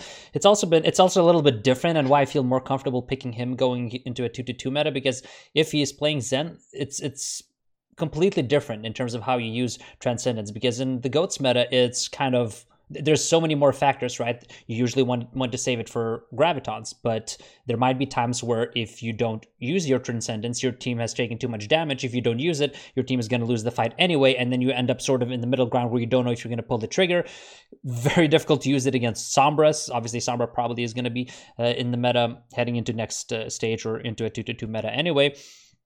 But a lot more factors to consider, I think, than in general 2-2 dive meta, where it's I think a little bit easier to utilize the transcendence. And another point in favor of JJoNak, I think, is everything I've heard about him is that he is just a robot that doesn't care about anything else except for Overwatch. And to me, that's reassuring in terms of the discussion we had about drive. I don't think he lacks any drive. I think he lives and breathes Overwatch, and everything we've seen kind of backs that up because of how good he was. Val, Melanius, any thoughts on JJoNak and having him at top 4? My only problem being not yet displayed an ability to play on a hybrid roster. And I think, okay, I don't want to presume too much into other people's cultures, but it seems to me empirically that Koreans have a little bit of a bigger problem integrating into other systems than for instance, Chinese players would have across esports history. So there's certainly like that doesn't necessarily have to have any sway on JJoNak. That's just the information I have available on him. So yeah, that's the one thing. I mean, also, of course, we didn't include buyout clauses here, right? In anything like that, but he would be the most expensive on this list. Yeah. Certainly, in a cost benefit analysis, we would have evaluated this differently. But for the purpose of the exercise, we're not thinking about how much money are we going to play. It's just kind of who's the most valuable, and But I mean, the buyout clause kind of backs that up. Yeah, most definitely. No, I don't fundamentally disagree with anything that was said. I do think it's a great point though, because in terms of him I think you almost have to build a full Korean roster around him. Maybe he would fit in a mixed roster, who knows, but certainly with Alarm you do have the proof is in the pudding. He has excelled in a mixed roster. So Valmel, any thoughts? Not too much to add other than, obviously repeating what's been said. Incredibly talented player, very flexible. The only reason why he's not higher on my list is because I already had Twilight, and I feel like he's the safer pick. I have my questions about Jonak. Obviously, when we have seen him struggle, it's been with the decision making under pressure for me. It's always been, late into a series, their backs are against the wall, things start to look a little wonky.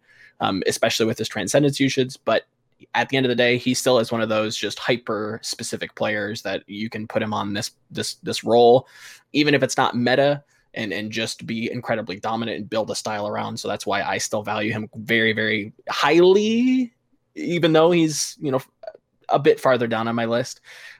Still incredibly talented, and if Zen ends up being meta, then he's just going to be one of the best, obviously. So still incredibly good, but I it was more of a question of who do I value more, Twilight or Jonak, and I just went with Twilight.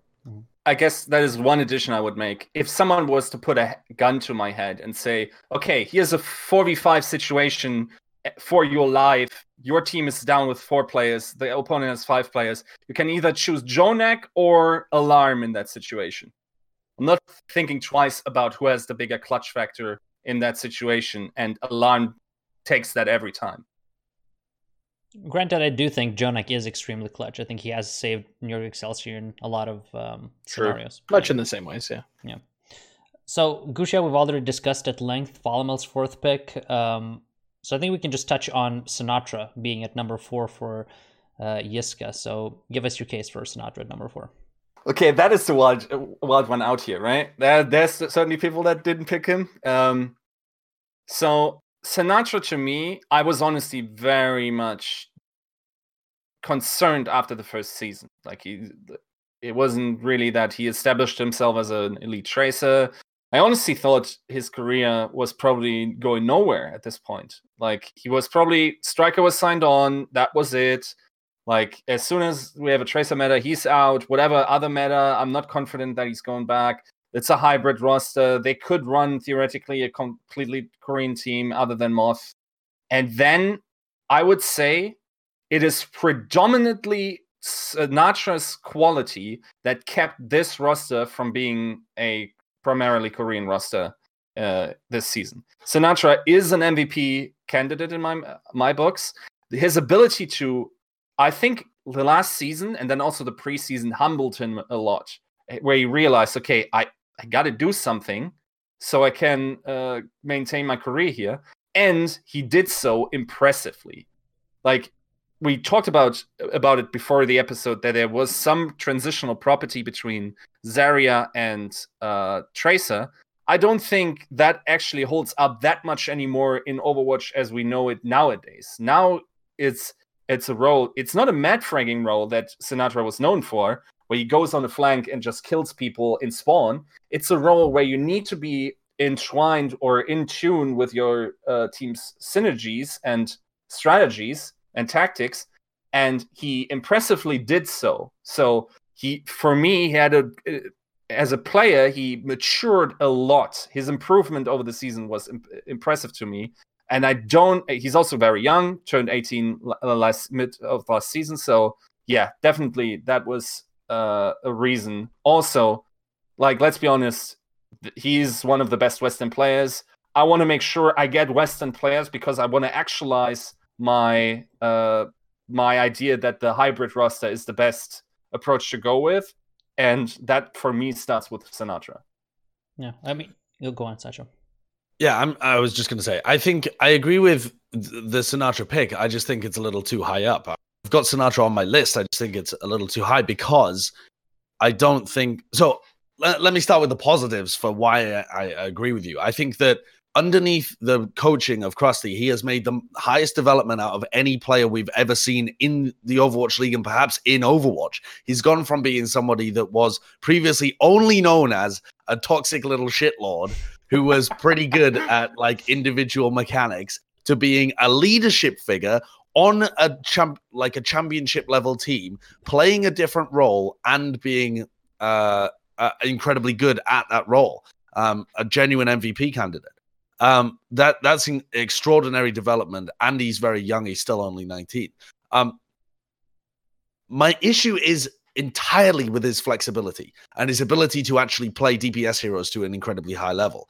I don't know if I would feel confident fielding him on much outside of Tracer in a DPS meta when he's even Tracer. He's on the San Francisco Shock with guys like Striker and Architect and Rascal. I'm struggling to find the place in that team unless he has made significant developments in his hero pool since last we saw him, which he might have done. But that would be a large assumption to say that his individual ability is enough to place him on the starting roster in a large amount of metas. Yes, we've only really seen him under Krusty in Stage 4 as a Tracer, where he made a big development, to be fair. He actually went from being a very individually focused player to a very smart player just over the course of Stage 4 in how he was playing the Tracer. And then we've only really seen him, to be fair to Sinatraa, as a Zarya player. So perhaps if it had been a very DPS-focused meta, we might have seen him play a bunch of different DPS. But at the moment, we really haven't.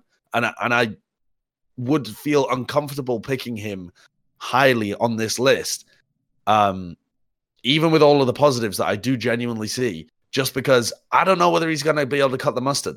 Yes. Valmo, any thoughts? I think, particularly to Yiska's point, I'm not as high on hybrid rosters. I think the more that I hear on the outskirts of the Overwatch League, the more that I hear that culturally things just sometimes just don't work out. And I think you have to seriously vet the players. That's not something that I have the information to be able to do. Obviously, if I was a GM, I could figure that out.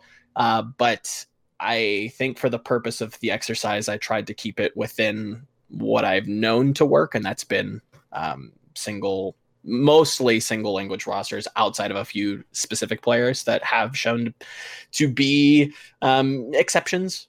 But other than that, yeah, I do think I agree with a lot of the points. He's definitely shown the most improvement, to Sideshow's point, probably out of anybody that I've ever seen in Overwatch.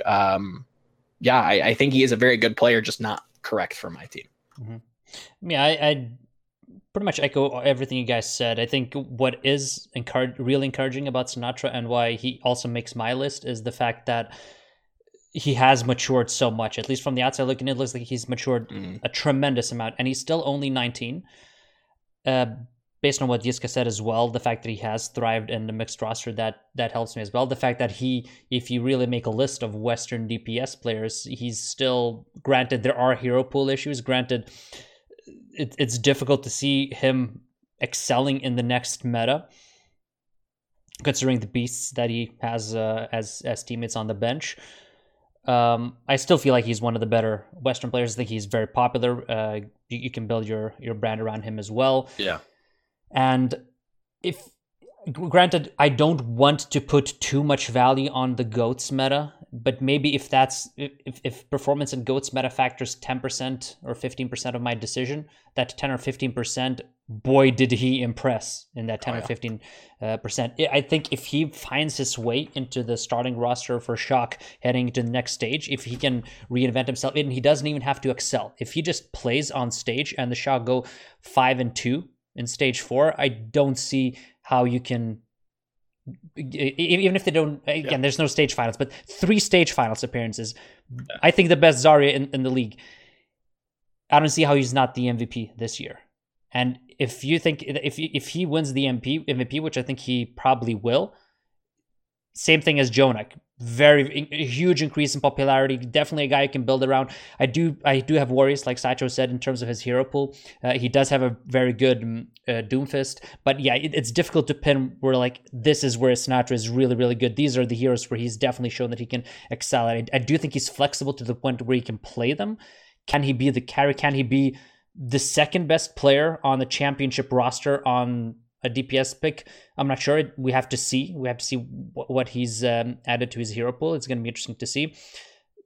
Can my team win with him as like the third or fourth best player? Definitely. I think he can definitely do that. And the fact that you can build a mixed roster around him as well gives me confidence in that pick as well. But yeah, I do think that Sideshow's concerns are definitely valid. So he kind of slides down from top 4 for me as well. Any closing thoughts on Sinatraa before we move on? not personally. Okay, let's head into pick 5, where I have Alarm coming in at top 5. We have Sideshow with Bumper, and Volamil with IDK, and Yiska with Space of the Los Angeles Valiant. So number 5, Woo! very, very juicy. Right. I think I'm going to mostly stay away from my pick. We've already talked about Alarm a lot. I kind of discussed why I put him slightly lower than JJoNak. It's mostly the marketability aspect, the fact that we haven't seen Alarm, but definitely someone who is exceptional, so we can skip over Alarm. Boy, where do we even start? How about Yiska with Space? Okay, so Space, top performer on the off tank role, has also been part of this improvement process. Has demonstrated to me that he can be a team player in terms of taking a step back, maybe in order to improve the team. So I'm never going to have any team chemistry issues with him. I think he does speak his mind to the point where he makes himself heard, so he doesn't get overrun, which sometimes is also an issue with these star players that really don't understand that they also have some power behind their say and should dictate to a degree where the team is moving. I think he's already pretty mature in that. Did I mention that he? Yes, I mean hybrid roster ability. Also, once again, I have to say, like, I value that. Like, if I want a Western or a hybrid, an international team, then the Americans are the ones I'm building around. Yes, we probably don't have the audience in that regards in terms of the sheer numbers. Like, it is about the quality and the amount of money that the individual user pays first and foremost for my franchise, right? If it's about my economic bottom line. So they're like getting the American audience. He will probably always be a starter on Team US as well. His market current market value is already pretty high, I would say. He comes off as marketable, even though the Valiant have other people that they currently can market, like Custer, whatever. But in terms of as a player, I think he also has shown that he is an incredibly smart player that can, and on top of his internal attitude towards improvement, I think I could throw just about anything at him as well. Probably doesn't have the mechanical prowess there, but I think from what I've seen, and I've talked to the coaches for a bigger feature piece, I think this guy could actually develop not only into a glue guy, but into an actual leadership position where he becomes someone that facilitates his team to be better than the parts that they are made up of. I'm going to throw 3 words at you, Yiska, and I want you to defend them. Okay. D.Va one trick. Well, he only has shown that. I mean, okay, he did play Sombra. Yes. It wasn't good. Yes. So my issue is the team has kind of attempted to run Space on a bunch of different stuff in the past, and it's always fallen through. And I don't think we're in an era of Overwatch anymore where D.Va is going to be played like a lock-in. In fact, I think it's actually going to go from one of the most hard-stuck roles in Overwatch to being one of the most unknowable roles in Overwatch. I don't have a single D.Va player in my top 10. And if I did, Fury would be by far and away the number 1 that I would pick, because the guy's an absolute freak on a bunch of different roles, and his D.Va's outrageously good as well. But even for Fury, I couldn't put him in the top 10 because I just don't know whether D.Va is such a specialized role, and all of the D.Va players we currently have basically only played D.Va as their primary role for at least 2 years. And a lot of them don't have the flexibility to be able to maneuver outside of that role. Or if Space had been a DPS player or a Zarya player or something like that in the past, I might have confidence. Or even if he had been that in the past, I'm not even sure that he would have been picked up for the Overwatch League. I just feel like he got in based on the D.Va performance, and I don't have the confidence that he would be able to switch off it. Mm-hmm. To add to that, because I completely agree with Sideshow's sentiment in terms of not just space, put space aside, off tanks in general. I do feel like it's one of the biggest unknowns, and a reason why I only had one off tank, not in my top 10, in my top 20. I had Fury somewhere in the 10 to 15 range. I didn't have a single off tank beyond him, simply because what you said, almost if you look across the league, just space aside, so many of the off tanks are just Diva 1 tricks because that's the only thing they had to play for 3 years. And eventually that's going to fall out of favor. And what do I have? Do I know that this exceptional Diva player is still going to be an asset 3 years down the road, or is he going to rot on the bench? If I can put him in the server, then he's not going to, doesn't matter how marketable he is. If he's not on the server, that value drops as well. And that's why I didn't value off tank players at all in this. To Space's defense and to Yiska's defense, he has shown a very strong hog. I think he has a beastly hog. So if that comes into the meta, I think the Valiant would be fine. But who knows? Who knows what's going to happen with the meta? Maybe we'll see double off tank or double main tanks. Certainly there have been situations where teams have ran these weird compositions with Vancouver. I think in stage 1, on certain stages, you saw them playing Janu on the ball and then Bumper on the Winston. Granted, I don't think that's going to be meta, but I think there's probably going to be some flexibility. It's certainly 5 years down the road. And if I haven't seen more than 1 or 1.5 heroes from you in 2 years, I just can't comfortably put you in top 10. Yeah. Off tank is going to go from the role that had the least flexibility to the most flexibility. And that's a crazy time to be in for Overwatch. Maybe not most flexibility in terms of like DPS, sure, but like most varied, weird role, because the difference from Diva to Zarya to Hog is really quite large. And throw Wrecking Ball in there as well, and like, yeah, you've got a very deep hero pool, like in terms of the different skill sets required. Valmal, you were, I think, shaking your head when you saw the space pick. What are your thoughts? I understand the way that it was framed. I also need to figure out who is impersonating Yiska, because the arguments that he posed were not inclusive of what I assumed that he might argue for a player like Space. When I look at the player, when you frame it the way that you did, I definitely see it. But if you're going to look at, what is essentially a Diva 1 trick that, speaks English, that can play on a, a mixed roster, why not a player like Choi? I can't not gravitate towards him. He checks all the boxes. I don't necessarily get a lot of the tertiary like World Cup stuff. I don't think that necessarily plays. It doesn't impact me a whole lot. It just doesn't make sense to me because my parameters are different. It just doesn't make sense. I think to Space's defense, I do agree with the points that I think he's the best Western off tank. I do feel like he is going to be a mainstay on the Team USA roster. I also feel like he's very, very liked pretty much among all the Western talents. So again, for sure, what we talked about attracting talent, I think almost all Western players want to play with Space. There's no one who dislikes him. So if you can put him in the server and get value out of him there, I think there's a lot of all the intangible qualities that Yiska actually mentioned are very, very valid, more so than I think almost any other player. Oh yeah, absolutely. I mean, just from talking to the Valiant about what Space has been doing behind the scenes when he's not even been fielded, he's still had a huge impact on the team. I think my only and biggest issue with Space is I'm not sure if I could field him. Yeah. So, speaking of guys who you could field, Bumper at number 5. All right, I knew I had to go hard on Space so that Bumper would seem more reasonable. But I feel like the perennial Bumper defender, and especially for this, I feel like for this task in particular, Bumper is a reasonable pick because Bumper has been playing for a long time.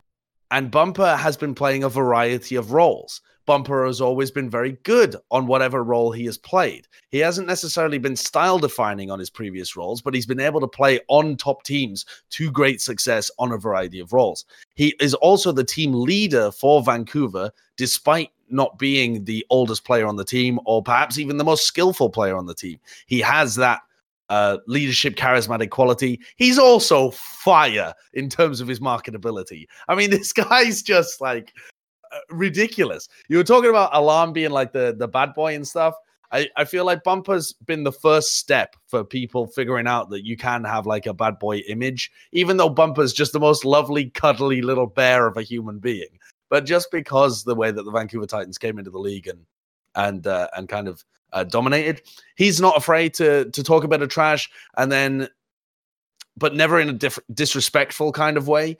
In a way that always is playful and goading, rather than just being like he actually hates somebody.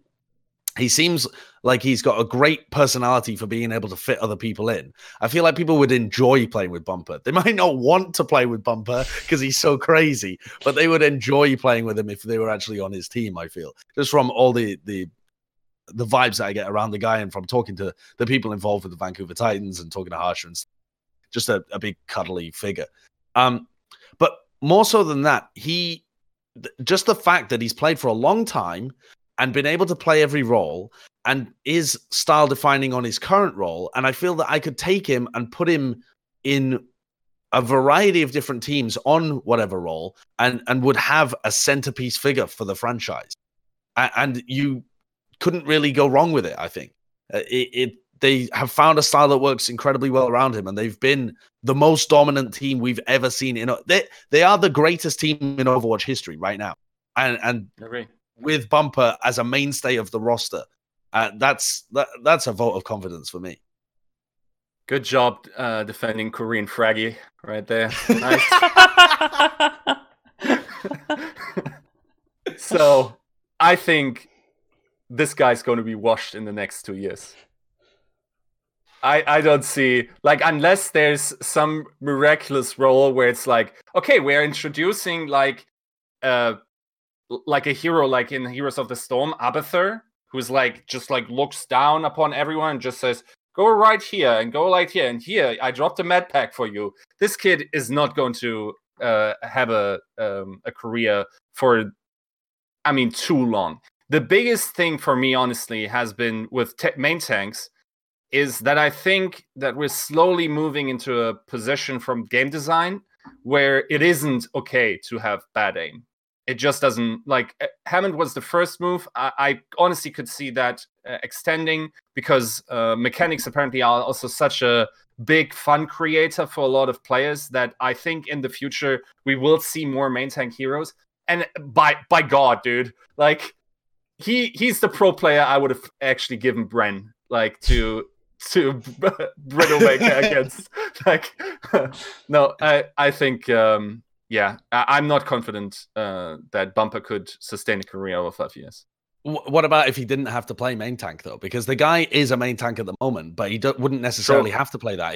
He could play the main support like he has done in the past. Mm-hmm. He could play the off tank because the guy's played D.Va and he's actually played a nasty Hog even this season. His Hog actually looked pretty clean when he pulled it out.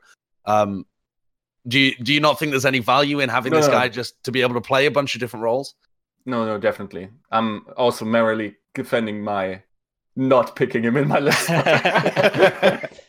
But I think, like, especially there's still this, incubator feeling of like how good are the pieces outside of Runaway, and I think Bumper doesn't strike me as one of the ones that could independently work as well. Like, you pretty much have to, once again, create a style around him in many meta situations.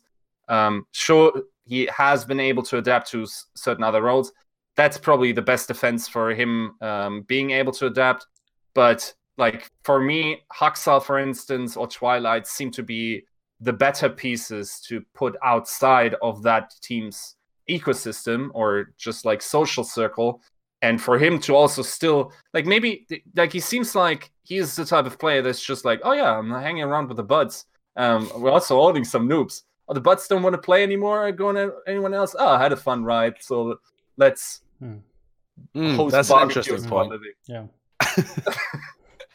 That'd be great. What a way to piece it out. I mean, that would be, now that you mention it, that would actually be so Bumper. Like, if a couple of people left from Vancouver, he's like, well, it's been fun owning you all, but I'll send you pics from my private yacht on Instagram. Be sure to follow me. Peace. Yeah. Yeah. I think personally, I would probably have him in my top 20. So I land somewhere in the middle. But it's not a confident pick. It's more of a pick where I do value main tank. I do feel like he has that flexibility in terms of playing different roles. I do think he is very marketable, like Satcho said. But to me, there's just so many question marks. I feel like there are. Yeah, he is playing. His style kind of defines the Titans, but I also think there are a lot of situations where the Titans have won in spite of Bumper, because of how exceptional all the other players are. And I would actually, heading into a 2-2 meta, I would pick Huxel, I would pick Slime, and I would pick Twilight all ahead of Bumper. And if I knew that D.Va would be a mainstay, I would also pick Janu. So he lands quite low in that list for me, and I do feel like he's a very volatile player. He could be kind of the glue that just defines a practice room in terms of the chemistry. But I can also see what Yiska says, where he might just retire because he's bored. So there's just so much volatility for me, and I feel like I can't really commit, especially going into top 5. I can't commit to someone like that, where I just don't know what's going to happen with him. What do you think, Valmo?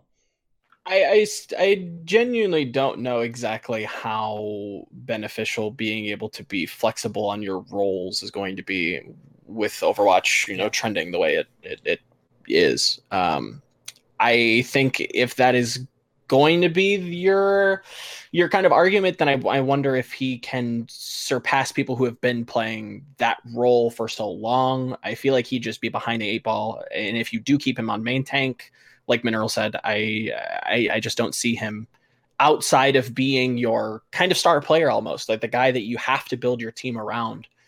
To make it work. I just don't see it. I have my other, bizarre main tank pick that could possibly dictate a style, but we'll get to that when we get to it. Okay, so before we get to that, or we get closer to that, let's close with IDK at number 5. Very, very high, I think. Yeah, I wanted to, kind of the thought process of the top 5 is I wanted to fill out the kind of starting 6. To a degree. Obviously, it's not how it panned out, just because I value certain players a little bit more, but it's a role that I still didn't have just yet. And I think that IDK has been a standout on Spark. He's been a standout on Afrika. He's been a standout on Lucky Future. I think this guy just doesn't go away. I would say that if I had to go back and reevaluate the pick, I wonder if the age thing, I think that's something that you guys thought about quite heavily. And I'm not even sure how old the guy is. He might 20. Be one of those. He might want to be one of those players that might be burnt out because he's been grinding at this game for so long. It's a possibility. I think maybe he'd be a 2 to 3 year player, and sadly, he's the only main support I have. But I still think he's incredibly talented. I think he can be a leader. I want to say that he probably has been a leader before. I can't really speak too highly. I don't know what I'm trying to say. Not too much highly. I don't know. I can't speak highly enough of him. There we go. That's what I meant to say. So I do have IDK in my top 20, but I have Slime ahead of him. Why IDK over Slime? It's probably just because of historical precedent. He's just been a player that I've personally not interacted with, but have followed a little bit closer than. But yeah, I mean, I could see Slime. I could see IDK. Either or for me personally. It wasn't even really even trade-off. Slime just doesn't really stick out. And now that you mention it, he probably should be there. The reason that I have IDK on my top 10, but he comes in at number 10. But the reason that I punted for IDK above Slime and people like that is that I know he can play a very good Mercy and Lucio. And I know that he's a team leadership figure. And caller for them, which I'm not sure what Slime's role on the team is exactly in terms of the leadership and communication structure. And he's also very marketable. I know that he only speaks Korean, and so that might not have got through to a bunch of Western fans, but IDK's a baller. He actually spits fire in interviews. He's a really good interview candidate. He just hasn't been built up that much as that kind of role, central figure for the team. Mm-hmm. But he's willing to trash talk. He knows a lot about the game. He's able to speak articulately and would be a good kind of centerpiece for the franchise in the way that I feel like Slime would just slide straight under the radar. And I'm not quite sure about what his role on the team is in terms of like leadership and stuff like that. So I would be willing to take a punt on IDK. Yes, we don't really know how it would go if it ends up being like a Zen Animeta or something like that. But he's been playing for so long at a very high level, and was one of the people that I was like, how has nobody picked this guy up for the Overwatch League? He's just incredible. And then this year, a bunch of people apparently wanted to pick him up for whatever reason they didn't realize last year. And that extends throughout Mercy and Lucio. So I feel like you tell him, Sideshow. Argue my point. Yeah. Thanks. Like, what I don't understand is, it's okay. Okay, maybe you don't buy into the. So if I was to put a main support in, which I didn't, for me, the only candidate, and I'm not sure if I would have even put him in the top 20, because I don't think main support is a very good role to pick to build your franchise on, because nobody cares about main supports for the most part. We had this glimpse of excitement about Jaxay. Who's that narrative now? Nobody cares. Yeah. So I think in general, it's a very replaceable role. And I'm not sure, like, but if I was to pick one, for me, it would have been Moth. Simply based on the information that I've gathered. Once again, my hybrid roster, he's able to just like have this or introduce the coach's ideas into the team. So IDK strikes me as a player inherently that also won't have 5 more years in the Overwatch League. Now that he's played, like, when did this guy start? Was it 2000? Yeah, early 2017. Yeah. I don't know. I mean, that's the same. That's pretty similar for Moth, isn't it? I mean, he was around in 2017. Yeah, but he didn't really have a breakout. Yeah. And I think that another thing to keep in mind with IDK, though, is that you have access to all of so the mixed roster idea is lovely. But just because somebody speaks English doesn't mean that you have access to the entirety of the Korean talent pool. True. Because there are a bunch of players on there that don't want to play mixed rosters or can't because of their language skills. Mm-hmm. So it's even arguable that going for a mixed roster would even net you a higher benefit than going for somebody that only speaks Korean. And I think IDK is actually playing on a mixed roster at the moment. Like, he has Gushue in the middle of his team in the Hangzhou Spark, and they've been forced to maneuver their communication structure. At the beginning of the year, they did say they were communicating in English.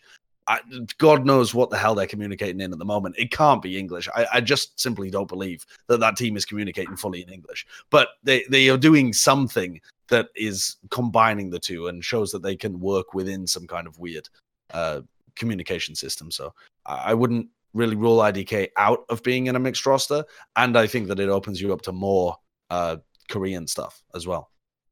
Yeah. And while I don't necessarily agree with and maybe it was my misunderstanding of the exercise, but I didn't I felt like you need a main support, not only because it's the role that historically has been where your leadership guy tends to fall, but he's also a playmaker. Like, IDK on the Spark, at least in this meta and metas previously, has been a guy that can save you, can be very clutch.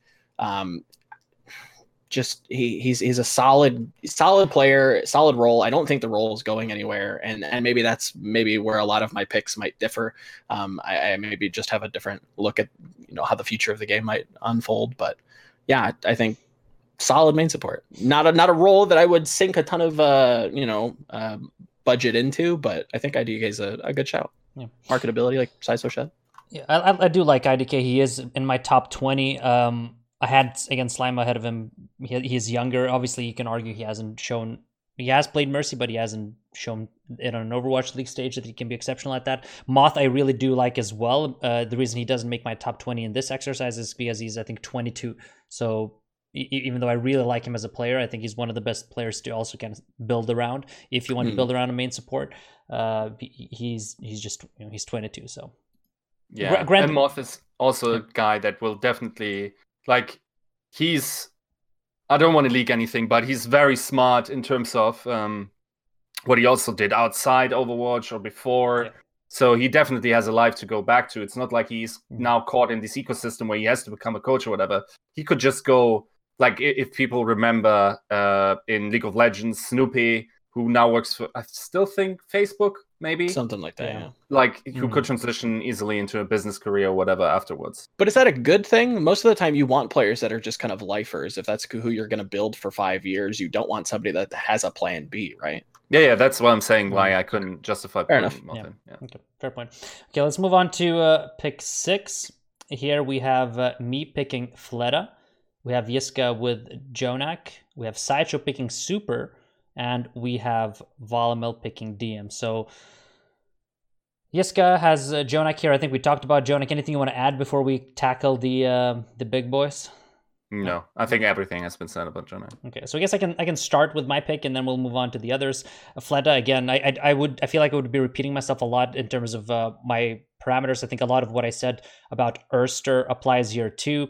The reason I have him a little bit behind Erster is the fact that he is essentially right around a year older, but I still feel like kind of the arguments that we had against Erster don't apply to Fleta, because we have seen him both carry kids back in Korea for the longest period of time, and we've also seen him excel in the Overwatch League. He is a hybrid. He has shown an exceptional Widowmaker. He has shown prowess on the projectiles. He can fill pretty much all roles. He does fall a little bit in terms of he wasn't a mainstay, or he didn't feel like he was as impactful in the GOATS meta, but he you were moving players in and out with Soul. It's difficult to say, was it performance based, was it system based, what is it what does it rely on? But I don't feel like he was as good as Erster regardless in that regard. So, but I do think he's a very safe pick in terms of filling everything. What do you guys think about Fleta? Because no one else had Fleta in their top 10.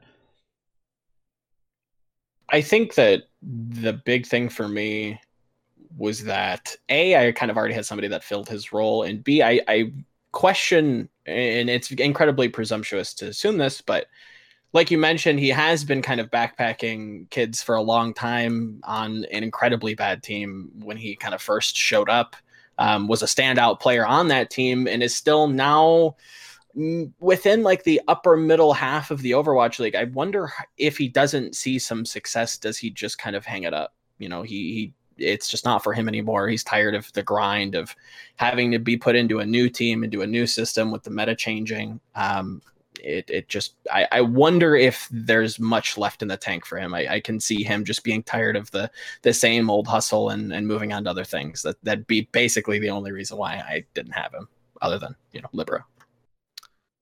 My big issue with Fleta, and the reason that he didn't make my list, and I wouldn't even really be considering him, is that I feel we had a spotlight on him when he entered the league because we were expecting big things. And if we hadn't had that spotlight on him, I feel like we would still just perceive him as a fairly average player, or a player that's very mechanically gifted, but has never actually been able to realize the potential that he has. And I'm not certain whether that's a coaching issue as well, because other players on the Seoul Dynasty, just brand new players that have jumped in, have already replaced him on certain roles, looked better than him on other roles. He's incredibly flexible, but a lot of the stuff that he plays, he has moments where he looks really high impact, but over the course of a match or over the course of a series, I think it's rare that he takes over a game, which is strange because when he was coming into the league, that's what we were expecting him to be able to do, be a player that you could really rely on. But if anything, he really strikes me as just a plug in a team rather than anything else. He can play a bunch of different roles and he'll always be competent. He's always putting up decent numbers. I don't think he really has series where he just utterly disappears and looks like a liability. But I can't remember the last time that I saw a series and was like, wow, Fleta dominated that series, or that was off the back of Fleta.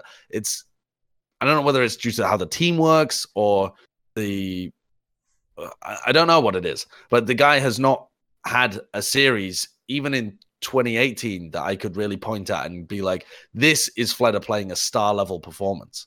I think you're misremembering that. I'm pretty sure we mostly agreed that Fleta was the best player in stage 1 of 2018.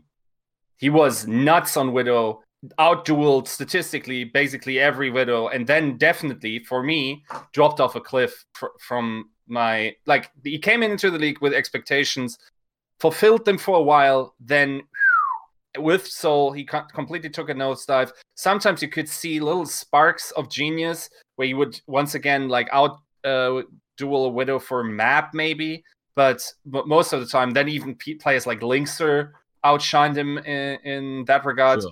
So if there was a Widow meta again, yeah. I also agree that he's very flexible. But what Joe said is, how much more abuse can this kid take? Like, Soul is not a terrible team by any means. No, of course not. But there's still, still doesn't feel like now they build all these star players seemingly. Like, if I'm Fleta, I'm sitting there in the preseason and think, oh, I'm getting Fissure. Okay, nice. So we gain Jaxe, dude? Ooh. So I'm fighting for the championship, right? Nope. You're fighting for the upper mid tier, and you're once again stuck. Like, how much longer does he have it left in him to be on one of the best teams in the world? Maybe that is his drive, and maybe we will only see him retire once that is finished. That's very possible. But certainly, in terms of just like career expectations, I think he has taken one of the most abuse of any star player in the Overwatch League. Is that the team's fault, or is that partially his fault? Like he doesn't strike me as somebody that's a phenomenal player on a bunch of bad teams. He strikes me as a player that's at that kind of level on that kind of team. I mean, do you really think that Fleta is a player that you would port onto, say, I mean, who would be the best fit, like the NYXL or something? I don't really know. But like onto a championship team, would you expect him to be able to perform at that level? So granted that I have him at 6, I do think so. And to make the case, I do agree, very good points in terms of criticism in regards to him. But I also feel like what Yiska said, yeah, he performed exceptionally well early on in the season. He dropped off a little bit. But as a Fleta apologist in this case, I just have 2 words, or 3 words. Jaehong main tank. At one point during last season, he had Ryu Jaehong as his main tank.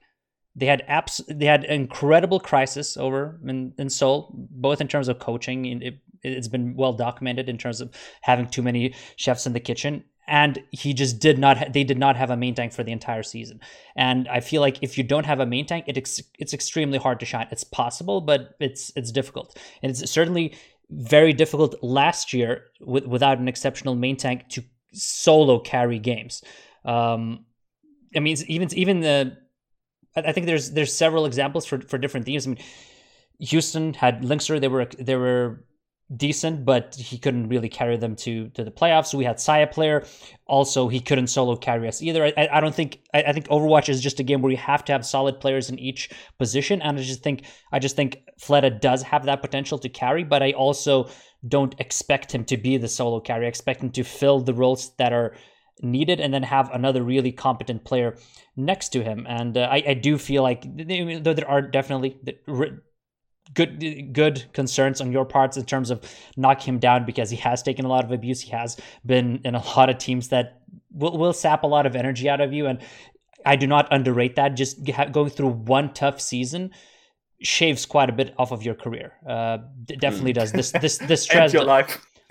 For sure. I mean, just from a coaching perspective, I know what it feels like. And when you are a player, especially a player who is a superstar and is relied upon to carry, and then you don't provide those performances, of course you're going to take shit, especially in Korea, where everyone is just overly critical, to say it lightly. So definitely relevant concerns, but I still feel like his flexibility, his mechanical skill, and the fact that I think he's been more of a victim of bad situations.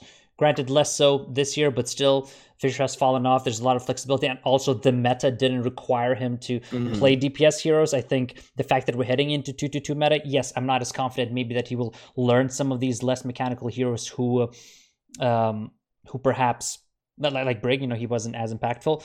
But I feel like at least in the next 1 or 2 or 3 years, I'm going to get a beast of a player at number 6. So that's kind of... I agree with you, and to kind of defend him for a second, I I always wonder what Seoul was doing with Fleta. I still don't know that they have a good idea of what they want to do with him. I think he's going to be another victim of a kind of a situation with now Munchkin departing the team. I feel like he's going to have to kind of fill. If there's going to be a hit scan presence in the next metagame, he's probably going to be the one to fill it. And I think he can fill it well. But it's never necessarily been a strong suit in my eyes of his. Like, his Widowmaker is good. Comparatively, I question if it's better than somebody like DMs or Carpes. Or it's not. That's the question. I've always looked at him as a projectile. I've always looked at him as far as his best hero, and then they get Illicit, a very, very talented Pharah player from an amateur team in Korea. So it's always weird to me what they want to do with him. Hopefully now they kind of have him set in a role. This is what you're going to do. This is what you're going to practice. We're not going to pull you this, every which way. This is your role on the team. Now you can actually succeed. We might be able to see that within stage 4. Yeah. Okay. Well, I think we've talked enough about Fleta. I think the biggest thing is just for me. Yeah, I agree. Like, DM is a better winner. There's a lot of players who are better at different heroes that he plays. I just think that he kind of. I feel confident that in a 2-2 meta, I'm going to be able to field him regardless, and he's going to be able to adapt. Now. Let's move on to Sideshow, who has Super at number 6. So give us the case for Super at number 6. Well, I've already made the case for Bumper, so here goes Super as well. So I rate main tanks. I think the main tank is an incredibly important role to have. But the reason that, and also, I mean, if you want a franchise star, then you honestly couldn't probably pick a more popular and marketable person than Super is. I think that probably goes without saying. The issues are going to come with defending his ability to perform over the next 5 years, I would imagine. But the guy's very young and incredibly hungry. I mean, if you wanted a young, hungry guy that's seeking to improve and establish his place and will not be looking to retire in the next 5 years, I couldn't think of a better example than Super. I mean, whenever I talk to him, he's got his brain 100% focused on being the best player that he can be and just consuming Overwatch and thinking about it at all times. I also think that he's made rapid development in the same kind of vein as Sinatraa has, and has been utterly crucial this year in the San Francisco Shock's success.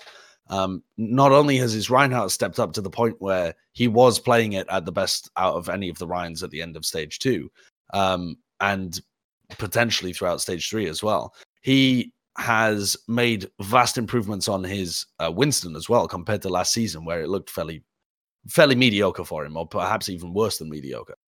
It's now looking like a pretty solid pick for him. And I think that he is the kind of player that will really take coaching on board and will really continue to improve over those 5 years. He's very much the guy that's at the beginning of his peak that also has the marketability and drive to be that 5-year franchise star that you have on your team as the focal figure. And even if he's not the best main tank in the world, he's going to be hungry to reach that point on a bunch of different heroes and is probably always going to be a serviceable main tank, but is going to be a real core part of your team's identity and what people think of when they think of your franchise. They're going to think of, oh, that's Super's team. Okay, so I'm going to head to the bathroom real quick because my bladder is going to explode, but I saw Yiska's reaction. So Yiska, give us, because you have been attacking Sideshow's picks. So we had Bumper in the previous pick. Now we have Super, and judging from your facial reaction, you didn't like the pick.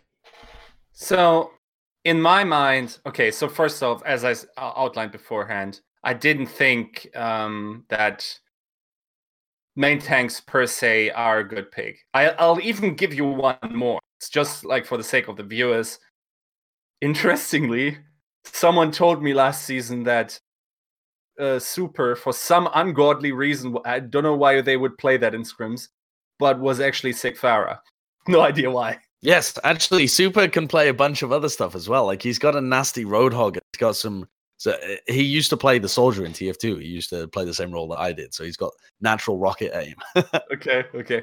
But yeah, I'm not sure if, like, the thing is, last season, yes, the same things still apply, sort of, that Sinatraa did.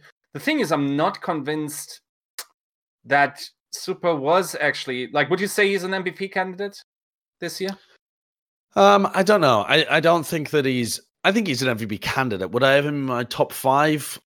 Maybe at around the 5th kind of level. The reason being that I think he's been incredibly pivotal to the San Francisco Shock style and the success of that style. So many times in previous fights, they'd be clutched out by an Earthshatter, or he would set something up, or it's his aggressive tempo. And the whole San Francisco Shock model was about rotating aggression in their front line between Super Sinatraa and Choyobin as well. So I think in that sense, perhaps yes. I don't think it's as strong as the case for Sinatraa, but I think what is the reason that I have him above Sinatraa in my list, and I do have them both in my list, is that I'm not worried about Super playing any main tank that you give him. I am worried about Sinatraa being able to play any DPS hero you give him. And that's because both of them are pretty driven. Both of them are leadership figures. Both of them have made incredible movement over the course of their young careers so far in terms of their development. But Super has a much smaller hero pool to learn, and a lot more of the skills are transferable. Sinatraa, the hero pool for DPS players is just enormous. Mm-hmm. Yeah, like my question really is much like Bumper, is it possible to slot him into any kind of roster? Or does he need to have a system built around him? Does he need like certain coaches maybe even in order to get there? The thing is also, like beforehand, like last season he was honestly, like with the hype he came in, he was actually the one of the two of Sinatraa and Super that I didn't think convinced me much. And his improvement has been pretty solid, or actually very good, just not to the degree that I think Sinatraa has. And also in the breadth of just like mentalities towards the game, is Super still seems very one-sided. How so? What do you mean by that? I think in general, he wants to be a playmaker. What if main tanks can't be that? Would that cause mentality issues? He's certainly mostly aggressive tending. What if the main tank role switches up on him? Would he be adaptable in that?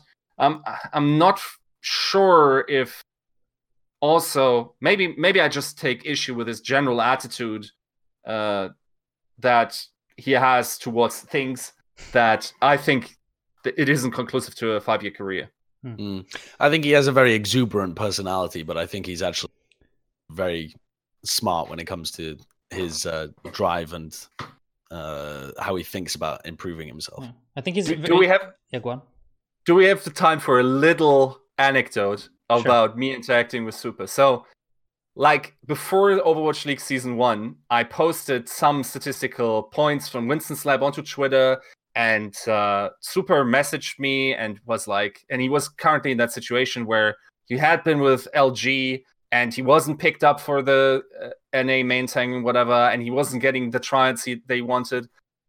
And Super, at this time 17-year-old guy, messaged at a time a 31-year-old guy and said, "I'm getting effed out here, kiddo."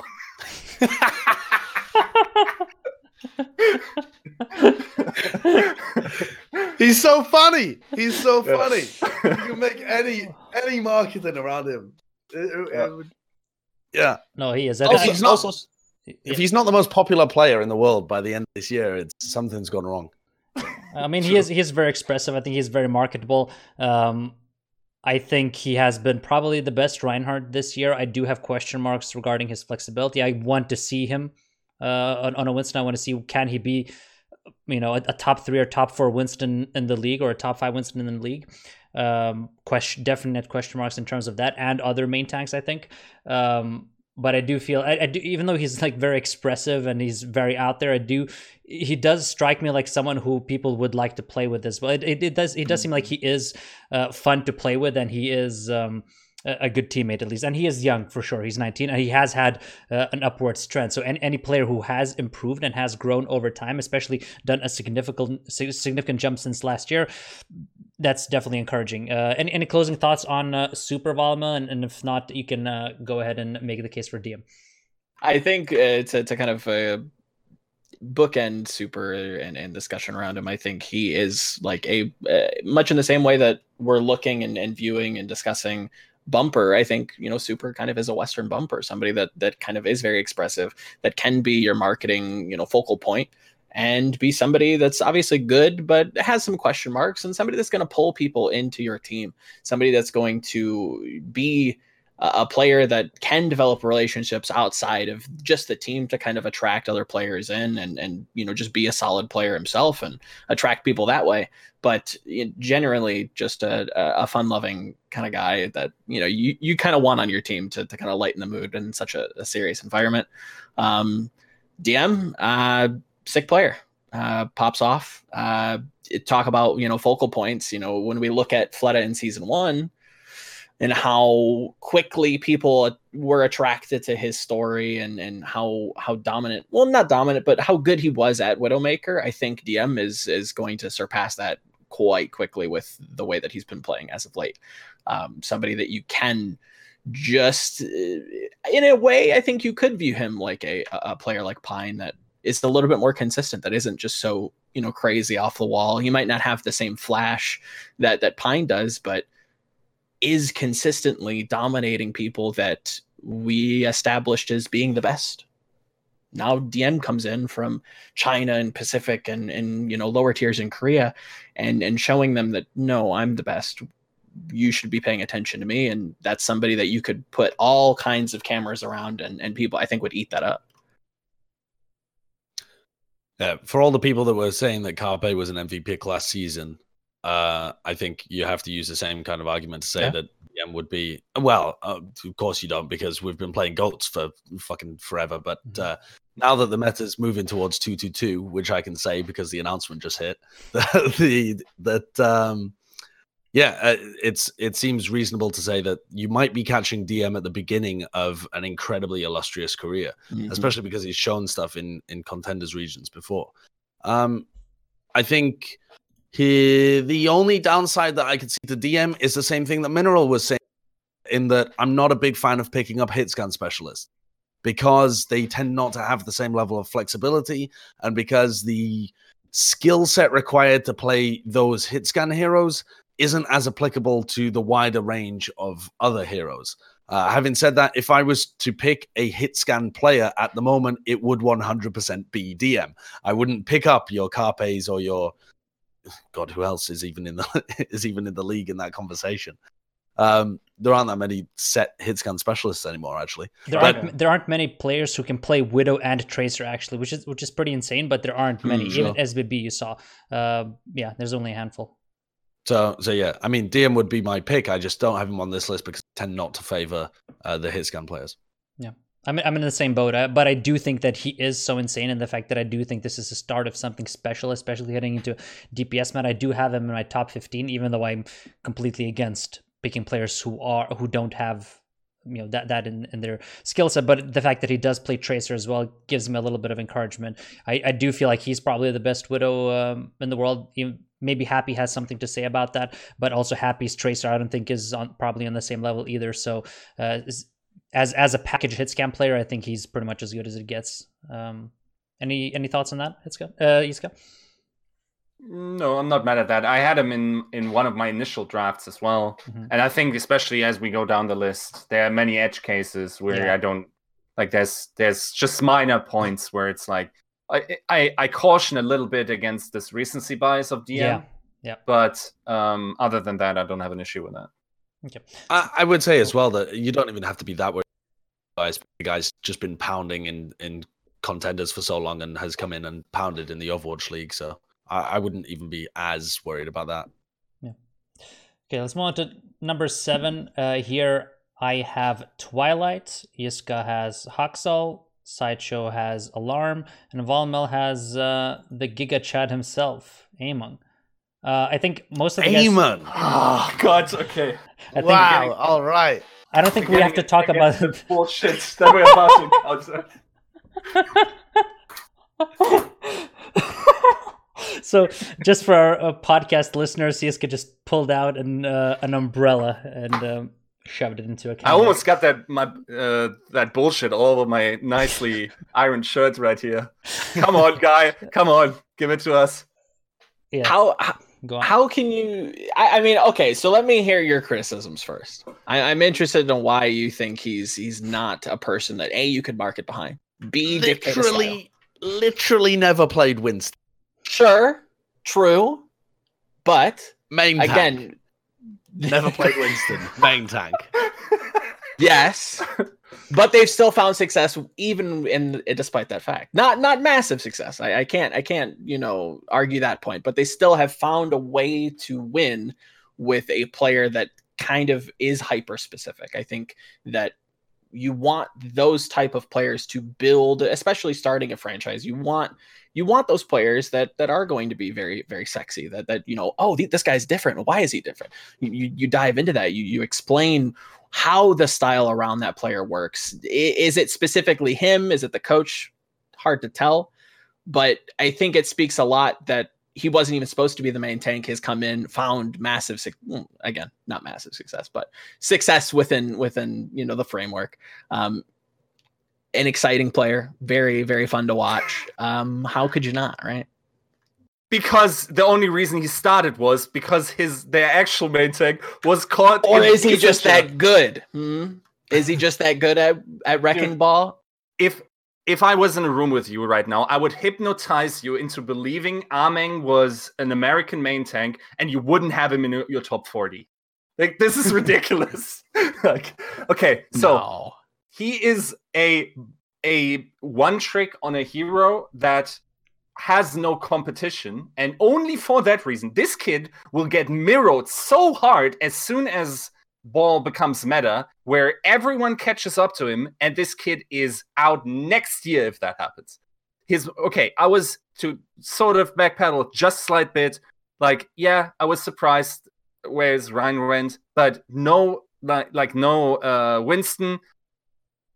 Now we have to play Orisa for him. He has a history on Orisa, to be fair. He has played Orisa. Yeah, he does. I would say you can question how much it's been tested in China. Not the best region, obviously, but I don't think it's necessarily fair to say that he doesn't have a history on the hair. No, I'm not saying that. It's just I'm not sure. I agree. I agree with Sideshow's point. Completely void of a Winston, which is very strange for a main tank.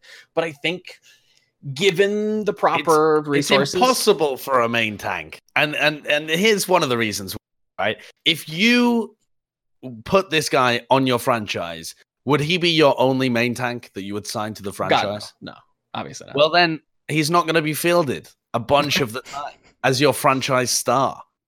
You're going to have him on the on the bench a lot of the, depending on what the meta is. He might be on the bench for months at a time. Possibly.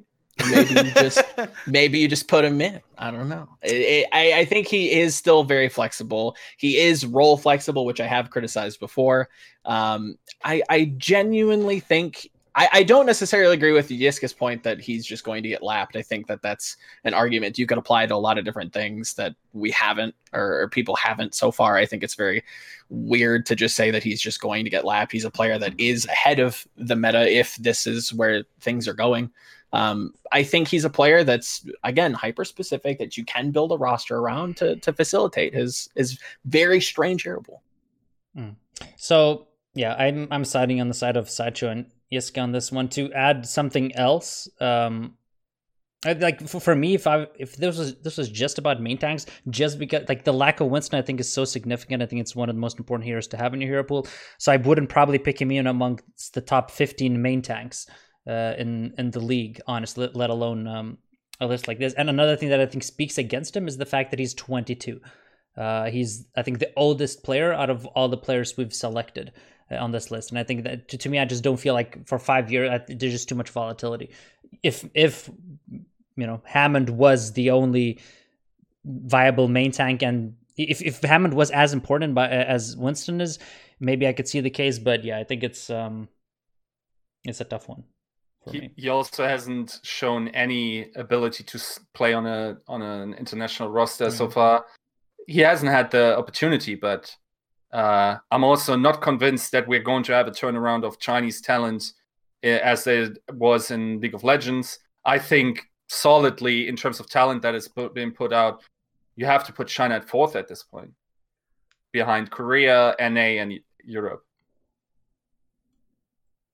I mean, that I'm incredibly biased in that discussion, so I won't open that can of worms. But I mean, again, all valid points. I think it's again, it's the hyper specificity, it's the flexibility. I think that you could find roles that he would still succeed in on a team, even as a first pick. You know, this is who I'm building around. I think you could still manage, maybe not a victory, but you know, sick marketability, and maybe a solid middle. You know, maybe you're the last team in the wild card play-ins, and you do it that way. You know, interestingly, he's not even that popular in China. I was surprised when I heard this, but he's really like a very unknown figure in China, and he's an incredibly quiet, polite individual as well. It's actually been quite difficult to market around him this year for us on the desk and stuff as well, because he had this fever around him after they slapped the Vancouver Titans that time, and then it was impossible to build anything on because the guy is hyper polite. Who is the best? Who is the best wrecking ball in the league? It's me, right? Like it's two-word answers. Not very spicy. Definitely not bumper level in terms of his post-game interviews.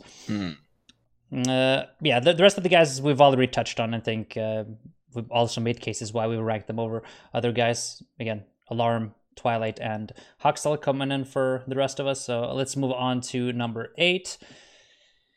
Here's where I have Huxtell, a little bit lower down. Again, already covered. Sideshow has Sinatraa. Again, we already talked about it, why Sideshow pushed him a little lower. So the 2 new picks are Janu and Decay. Janu on the side of Volamel and Decay on the side of Sideshow. Yiska. So Yiska, give us the case for Decay. So I think there is a great Korean flex support bloodline that a Prophet would go in, a Liberal would go in, a Fleder used to go in. I think the new prodigy in that regard is Decay, and it's sad that the general problems that the Gladiators have had overshadowed what actually I consider still to be a very good season. I think in another world where they come together and Decay can be their star player, I'm not saying his performance this season was MVP level. I think if they was put in a position to be MVP level, he could have had. He's generally like very flexible in the types of characters or heroes we've seen from him over the years. He's been doing it for a while, starting like in the Apex days. He was already like a player that we look forward to. Yeah. And in general, like, yes, it's probably like, once again, we're down to the lower ranks, but I think this kid is the future. I'm pretty sure, like, if we're valuing, or if you're someone who valued flex DPS or flexible tech DPS, no matter if it's primarily hitscan or flex DPS, then you probably would have to at least consider Decay.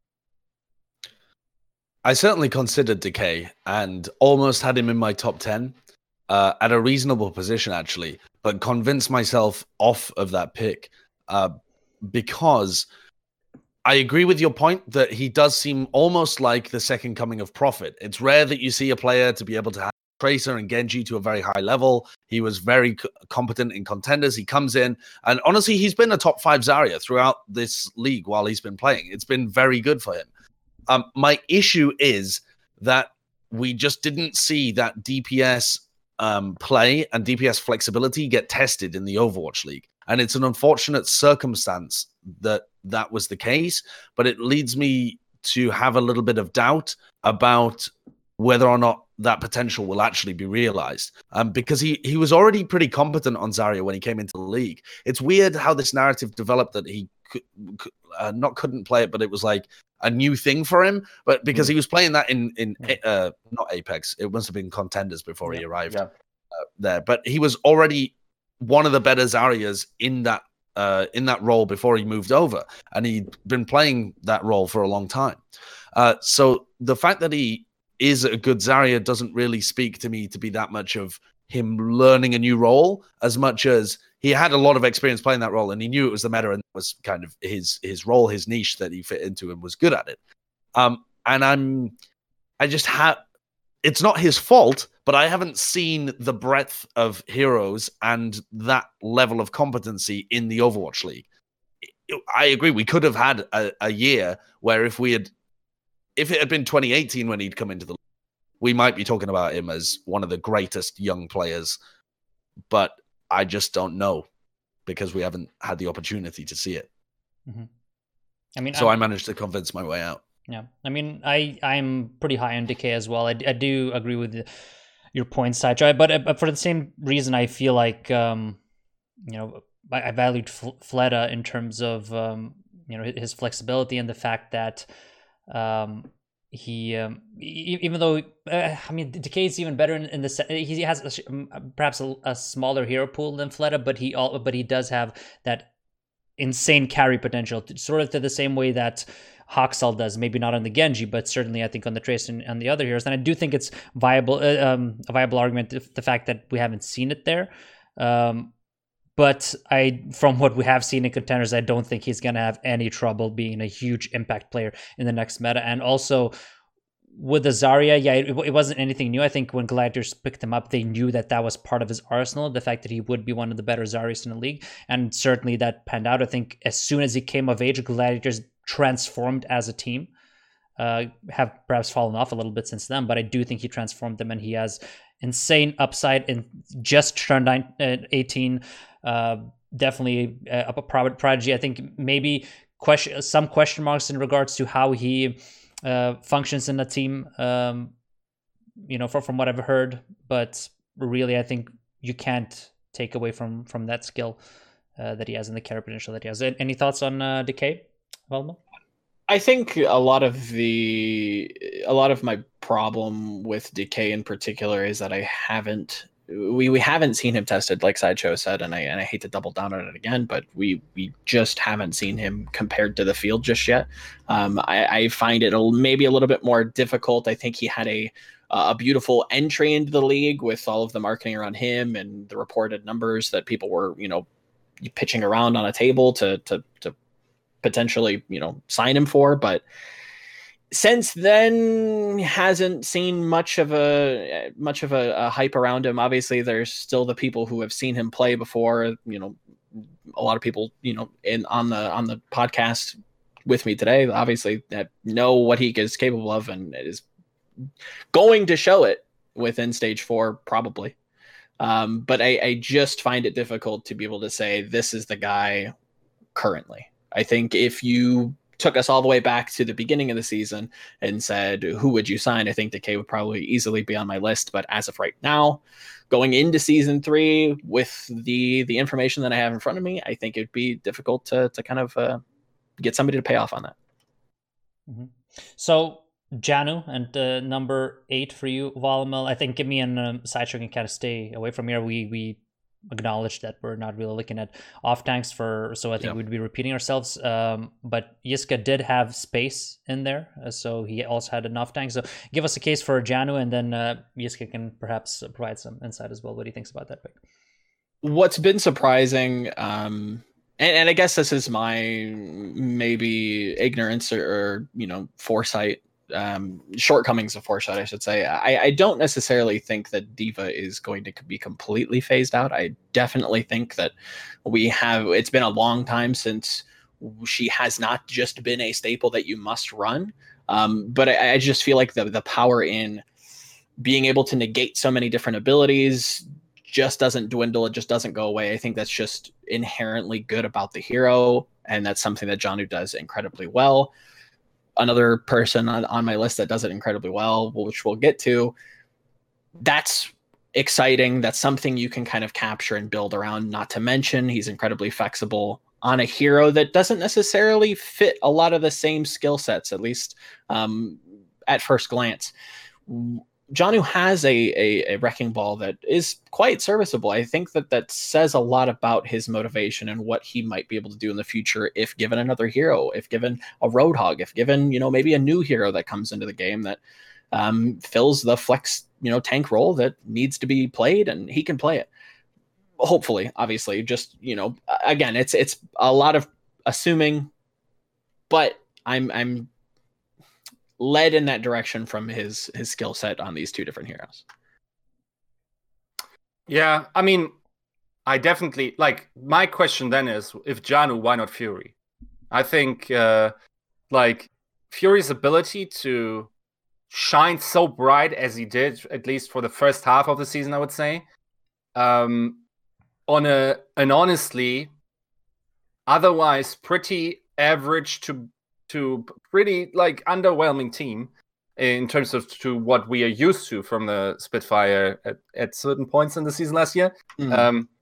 It felt like Fury was just so in tune with the game, and also, I mean, he hasn't shown elite performances on other heroes, but he has shown other performances on heroes. Yeah. So, for me, if you think, okay, I want a Korean diva that also hasn't played on an international roster, then I would rather pick Fury than Jonnu.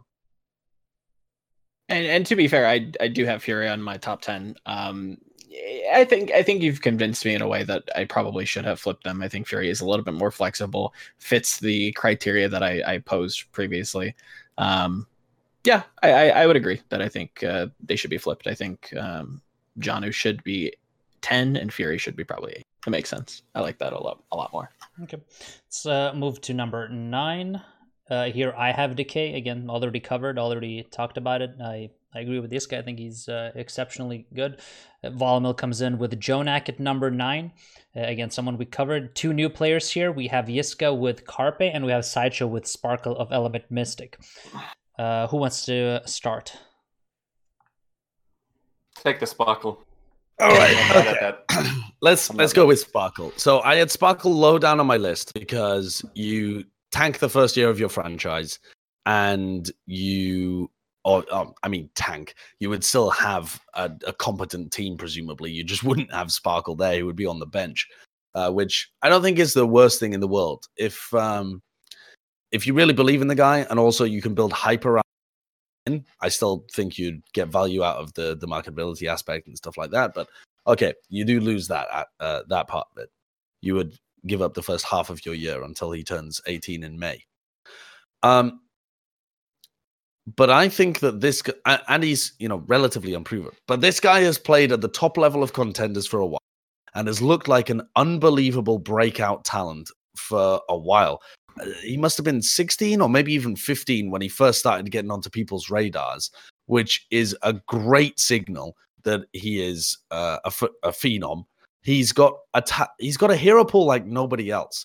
It's very attractive to compare him to guys like Prophet, for example, or maybe Fleta or something like that. But he tends to outshine most of them by playing a bunch of hit scan heroes as well. Whenever he has to. I haven't really seen him play a hero where it seems like he's not very, very mechanically gifted at it. And I think with a good coach to continue to develop him, and if he can undergo a process as he ages throughout this 5-year contract where he would end up being 22, 23 by the time it finished, that's the majority of your maturation as a young adult is done throughout those years. So if he's able to get to a point then where he goes through the same kind of stuff that like Sinatra goes through and this kind of thing, we've got a real, brand new, incredible talent on it. It's one of the most high risk, high reward picks that I could have gone for. But I think the up end of it is that you've got a freak beast on your roster as the franchise star. Mm-hmm.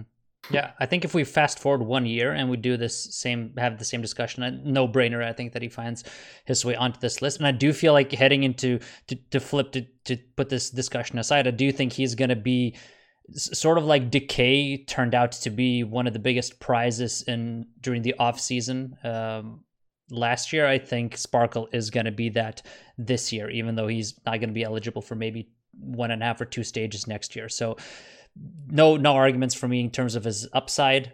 In terms of this argument, I think tanking 1 year when I feel like safer options on the board, I'm just in favor of that. Yeah, a lot of the same points. The amount of time that you lose. Granted, he has an absolute storm around him that people are super excited for. Is a incredibly flashy player that can be a bit of a downside, but like Sideshow's saying, if you can put him in a system to help him mature, to help reel him back in, like maybe a Haksal type of storyline this season, we seriously could have a absolute star level player. Again, I hate to reiterate it, but I just can't justify it yet. Yeah. Okay. No, I'm not mad at Sparkle whatsoever. No. Actually, I'm very happy that you allowed me to change last minute, Miro, because I had a way more ridiculous pick that is sort of similar. I said Glister. Oh. Because Glister for me don't you tank your first 2 years with Glister? Yeah, he is really good. Yeah, that might be. I think it is not the first 2 years. I think it's just 1 year. Or a year and a half or something? No, he's older than Sparkle. Is he? Is he really? Yeah. Oh, who am I thinking of? No idea. Maybe but Next or something. But maybe. Man, like Glister for me has like some of. Okay, this will sound so weird, but he has some of the best hardware in terms of unhoned skill but potential of any play I've seen in Overwatch. This kid, like if you observed him, especially like in McCree situations, he would do stuff like double headshot a Sombra before the EMP goes off or stuff like that. His reaction time seems to be abnormal, borderline cheat-like looking, right? In general, I think like as a just like if you could get him a good coach, and I don't think he has had good coaches over his career, there's a lot of potential to be actualized. And this would maybe someone like Glister is more like a pick that you try to take a gamble on more so. But that was my pick. But I think when one wants to go for this high risk, high reward pick, I think you still have way better odds now that I think about it with Sparkle. I honestly, I didn't think that he would be eligible next year. I looked at maybe I just forgot the cutoff date because once again, like it's more binary, right? It's like there are certain dates within the season, and we know roughly that it's February to August. Maybe that is past the cutoff, and 1 year is a long time. Like that, then I probably look towards another because I don't know if he even arrives in top shape in the Overwatch League, right? It's Banter Life in chat says, "What if Sparkle is the next Flower and a letdown?" And I think it's an interesting question, but I think that the Flower scenario was very different. I never really rated Flower that highly. I think that he had a lot of hype coming out of stuff like the World Cup or coming out of IEM Kyangi, which was a long time ago. It was more of like a hype issue. Whereas a lot of the players that we're talking about have been around in the scene for years, or at least 1 year, and have been putting up consistent performances at the top level of contenders over the course of that year. It's not just a one-off tournament like the World Cup where it's not that of a high performance. So I think I don't think that we'll see many situations like Flower. And even Flower himself, I mean, he hasn't been given an opportunity to really play this year. It's possible that he could still come in and be pretty decent. Yeah, but I mean, like you say, the hype was built around, especially at. Was it the first World Cup or was it the second one where Flower played? Second, it was 2017, where he just played against the USA and played Widowmaker. And fair enough. Because I was thinking if it was the first one but that was like the Tyrone and those guys. The Nana boosted Symmetra. Because I was going to say, if that was the World Cup where Flower built up his hype, then that counts for nothing because everyone just had streamers and stuff on their rosters. But yeah, I think Sparkle is much safer. He's proven much more in contenders. He's had compositions crafted around him based on his skill, so he can define a meta through his skill.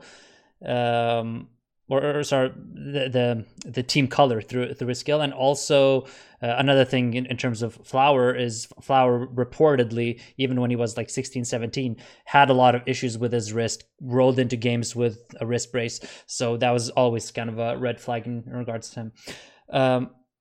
So Yiska, you defended a guy you didn't pick in Glister, Yes. but you didn't talk about Carpe. So why Carpe at night? So, okay. The strongest argument I can make for Carpe is just pointing towards his last year's performance, where he very, very, like, I think people could have made an MVP argument if it wasn't such a revolutionary concept that Jonah came in and hard carried on a Zenyatta, right? Like, if that wasn't the element, I think if you take also the entirety of the season, also playoffs, with the exception maybe of the final, but Carpe has been a hard carry for that team, in my estimation. Like, a player that is so good that basically broke the paradigm of, okay, you need good supports and you need good main tanks, and then if your DPS are good, no. If Carpe is good and if EQO are carrying, then Philly was winning, right? So one concern, I mean, I can't believe I'm saying this, but at 20 is his age, maybe. That 25, especially over a player that thrives so much off of his mechanics, couldn't put him justify putting him up there more. Also, this season, not that convincing, was it? Is this really the season that he can show his skill set, though? Yeah, that's the thing. Like, if I'm looking now, we can say like towards the 2-2-2 Rollock, we have a very clearly defined role now where Carpe can grind towards and will not be replaced unless there's like, even I'm not even putting it past him. I think he played Genji in the past, right? Yeah. Like way back in Apex. Mm-hmm. I think Carpe will be a mainstay for a lot of rosters. I don't think you would have many rosters where he wouldn't start on, and just his ability to hard carry. Now the question mark is a little bit, what about final situations? Is that something where he chokes? I don't think we had enough empirical evidence on this yet, but basically, like, you see me talking down Carpe, why, like, giving caveats and whatever. That is because I'm so confident in his ability, in his mechanical ability, and also he's not a stupid player. He does take some outrageous angles, but because he can, and then that isn't stupid, or it isn't masked by his mechanics. It's just like smartly picking the angles that you can with the aim that you've grinded into. So yeah, I think Carpe should still be a solid pick. I think heading into a 2-2 lock, especially, you obviously you can give him a bit of a pass for the season simply because we are heading into 2-2, and I think he is.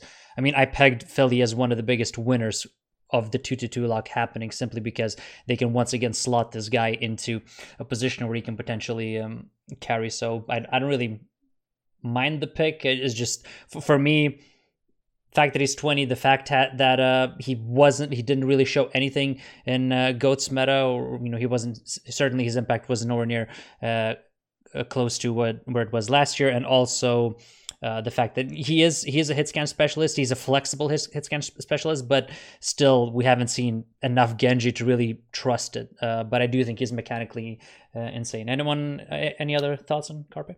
He seems like a difficult person to work with. He seems like a lot of the stuff that I've heard about Carpe and the I don't know, the reports about the people that have played with him, or how easy it is to coach and this kind of stuff, leads me to believe that you would have to have the right roster around him. I don't think Philadelphia Fusion is a great example of a well-functioning mixed roster team. And I think that part of that might be because of Carpe, and because I would really be entirely unsurprised to see Carpe leave the Philadelphia Fusion and join a full Korean team next year, and only ever play on full Korean teams for the rest of his lifespan within the Overwatch League. I think that's an entirely reasonable future for this guy. The other issue for me is that with a lot of new talent coming into the league this year, I don't think we'll see Carpe as the standout player that he was last year. I think when you consider the other Widowmakers that have been added in, I don't think that he's going to look like the God tier Widowmaker that he did last year.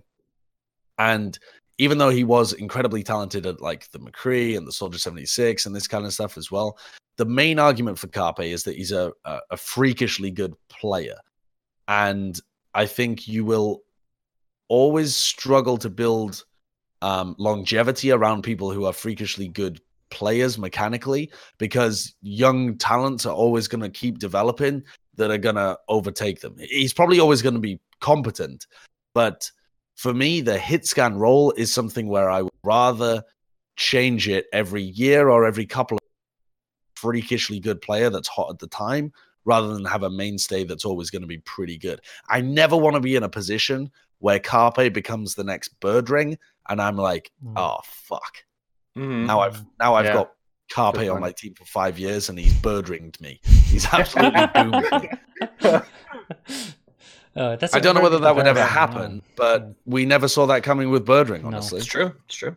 Yeah. But I still don't really know what the reason was for that. Yeah. Well, I mean, it just comes down to personality. I think with Birdring, from what I've heard at least, is the fact that he's just not that motivated.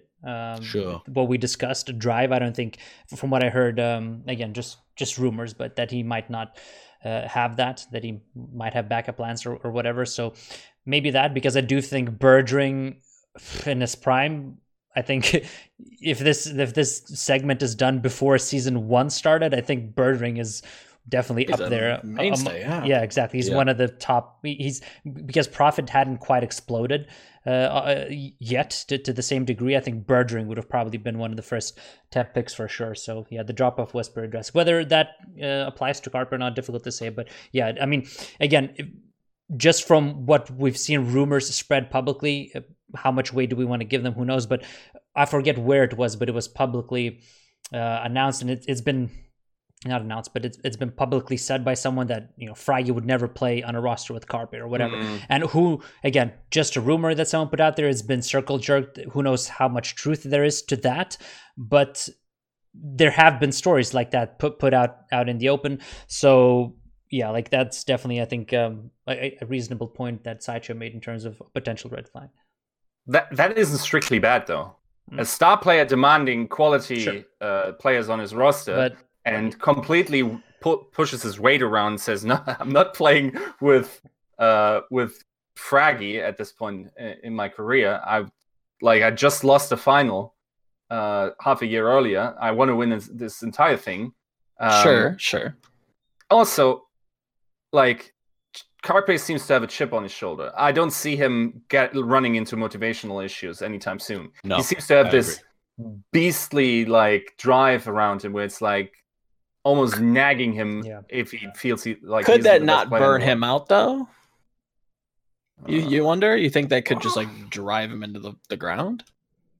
Very hard to say at this point, I would say. Yeah. It's definitely difficult. The big thing with me is I cannot see Carpe getting demotivated and falling off in the same way that Birdring has. But it does seem to me, when I watched the entirety of Fidelity Fusion this year, that they're just phoning it in, that they don't enjoy playing with each other and phoning it in. And I don't know whether I'm just reading something into it based on like what my assumptions are of how things are working behind the scenes. But when I watch that team, I'm like, none of these guys look like they want to play with each other.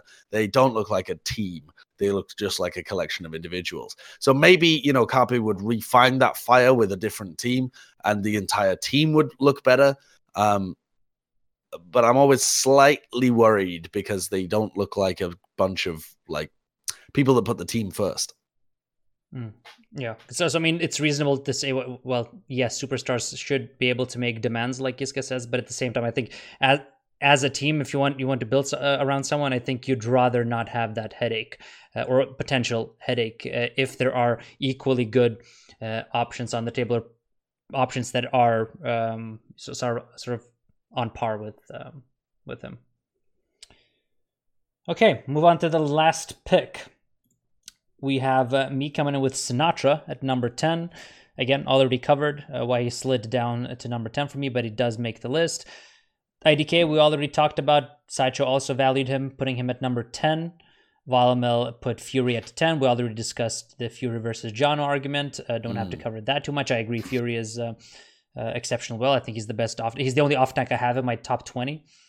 And so the only new player we have here is Yiska coming in with Yaki at number 10. So give us the case Yaki at number 10.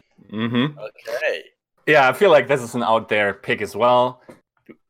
Definitely from the arguments and general frameworks that you guys voiced, I would probably revise and also think about Sparkle. But my idea with Yaki is, he's just turned 18. You're getting the full length of the contract out of him, theoretically,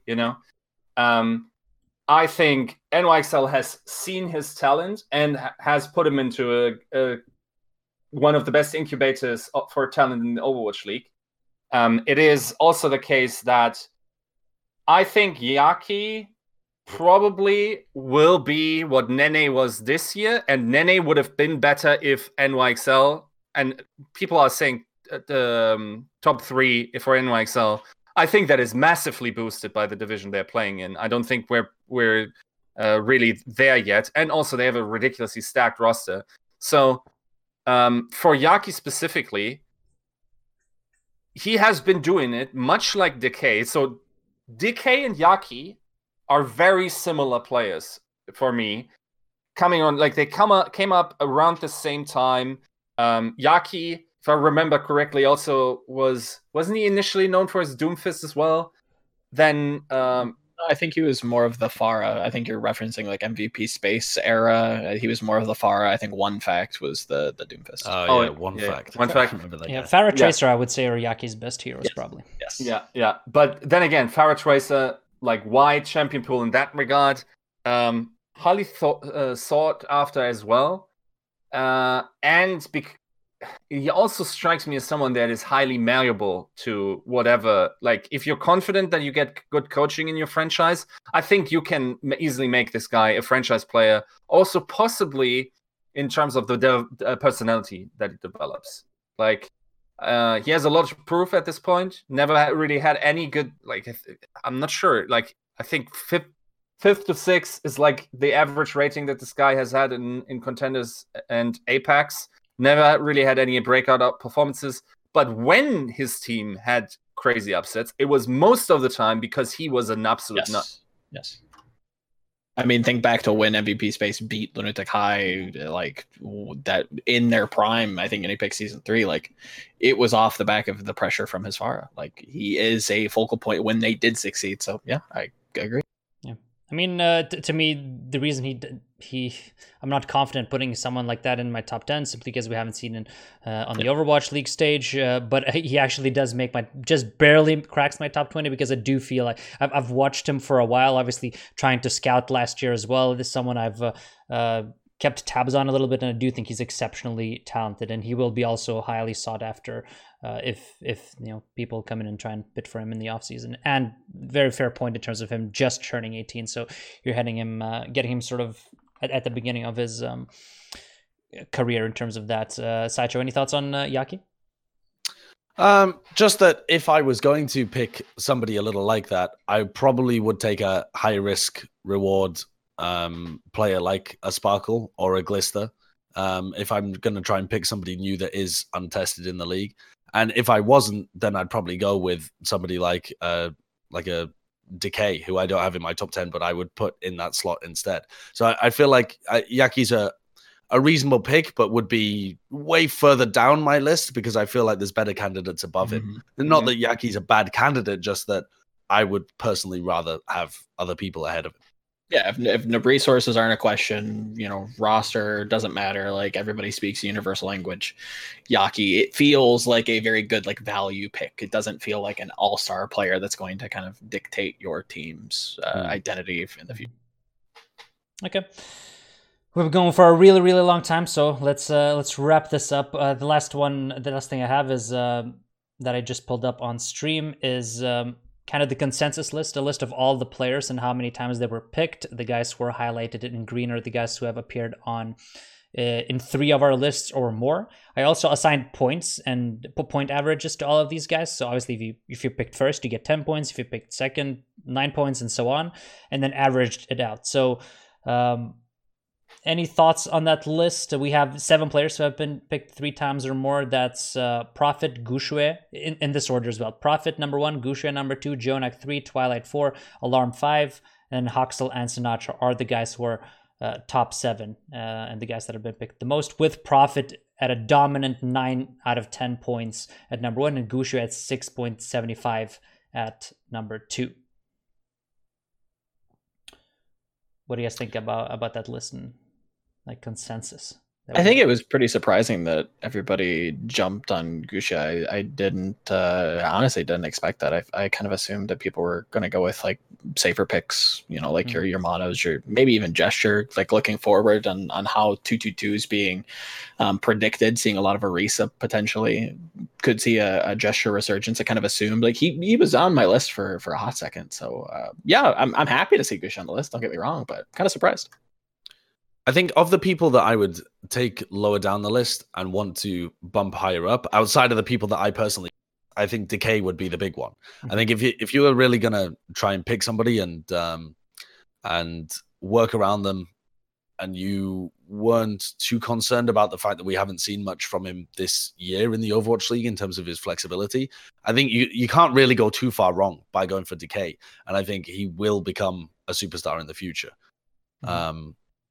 Outside of that, I mean, the Sinatraa pick is interesting. That I thought actually that Sinatraa would be one that people disagreed with me about because of the idea of the recency bias and the fact that we've only really seen him play Zarya to a ridiculously high level.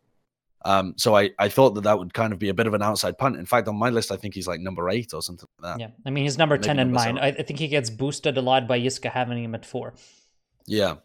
Yeah, so that's interesting to me. And I think it'll be very interesting to see whether Sinatraa does continue to perform or even does continue to get fielded in Stage 4 and in 2020. Mm-hmm. Yeah, I agree. It's like the point that Mineral made before, like if a player like Striker, like the skill level of Striker or the potential of Striker, can sit on the bench and practice specific DPS heroes in his little time chamber and does nothing else than Widow lobbies for basically 3/4 of the stage, and then Widow becomes meta and Sinatraa was to play ahead of him, that would be insane. And an insane, like especially by someone who we rate so highly as the coaching staff from San Francisco Shock, that would be an amazing vote of confidence. I cannot honestly not see it, but it isn't really down to the quality of Sinatraa.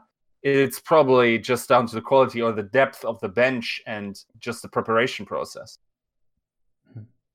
Yeah, I think yes, Sinatraa is a reasonable pick. I think we kind of covered everything in terms of the upside, this trajectory, and all of that. I think a reasonable pick. But yeah, obviously very small sample size because there's only 4 of us doing this. I'm going to pull up because someone asked in chat if we can pull up all the picks for all of us, so you have them on the screen right now, and my picks being to the left, and then you can see everyone else's names.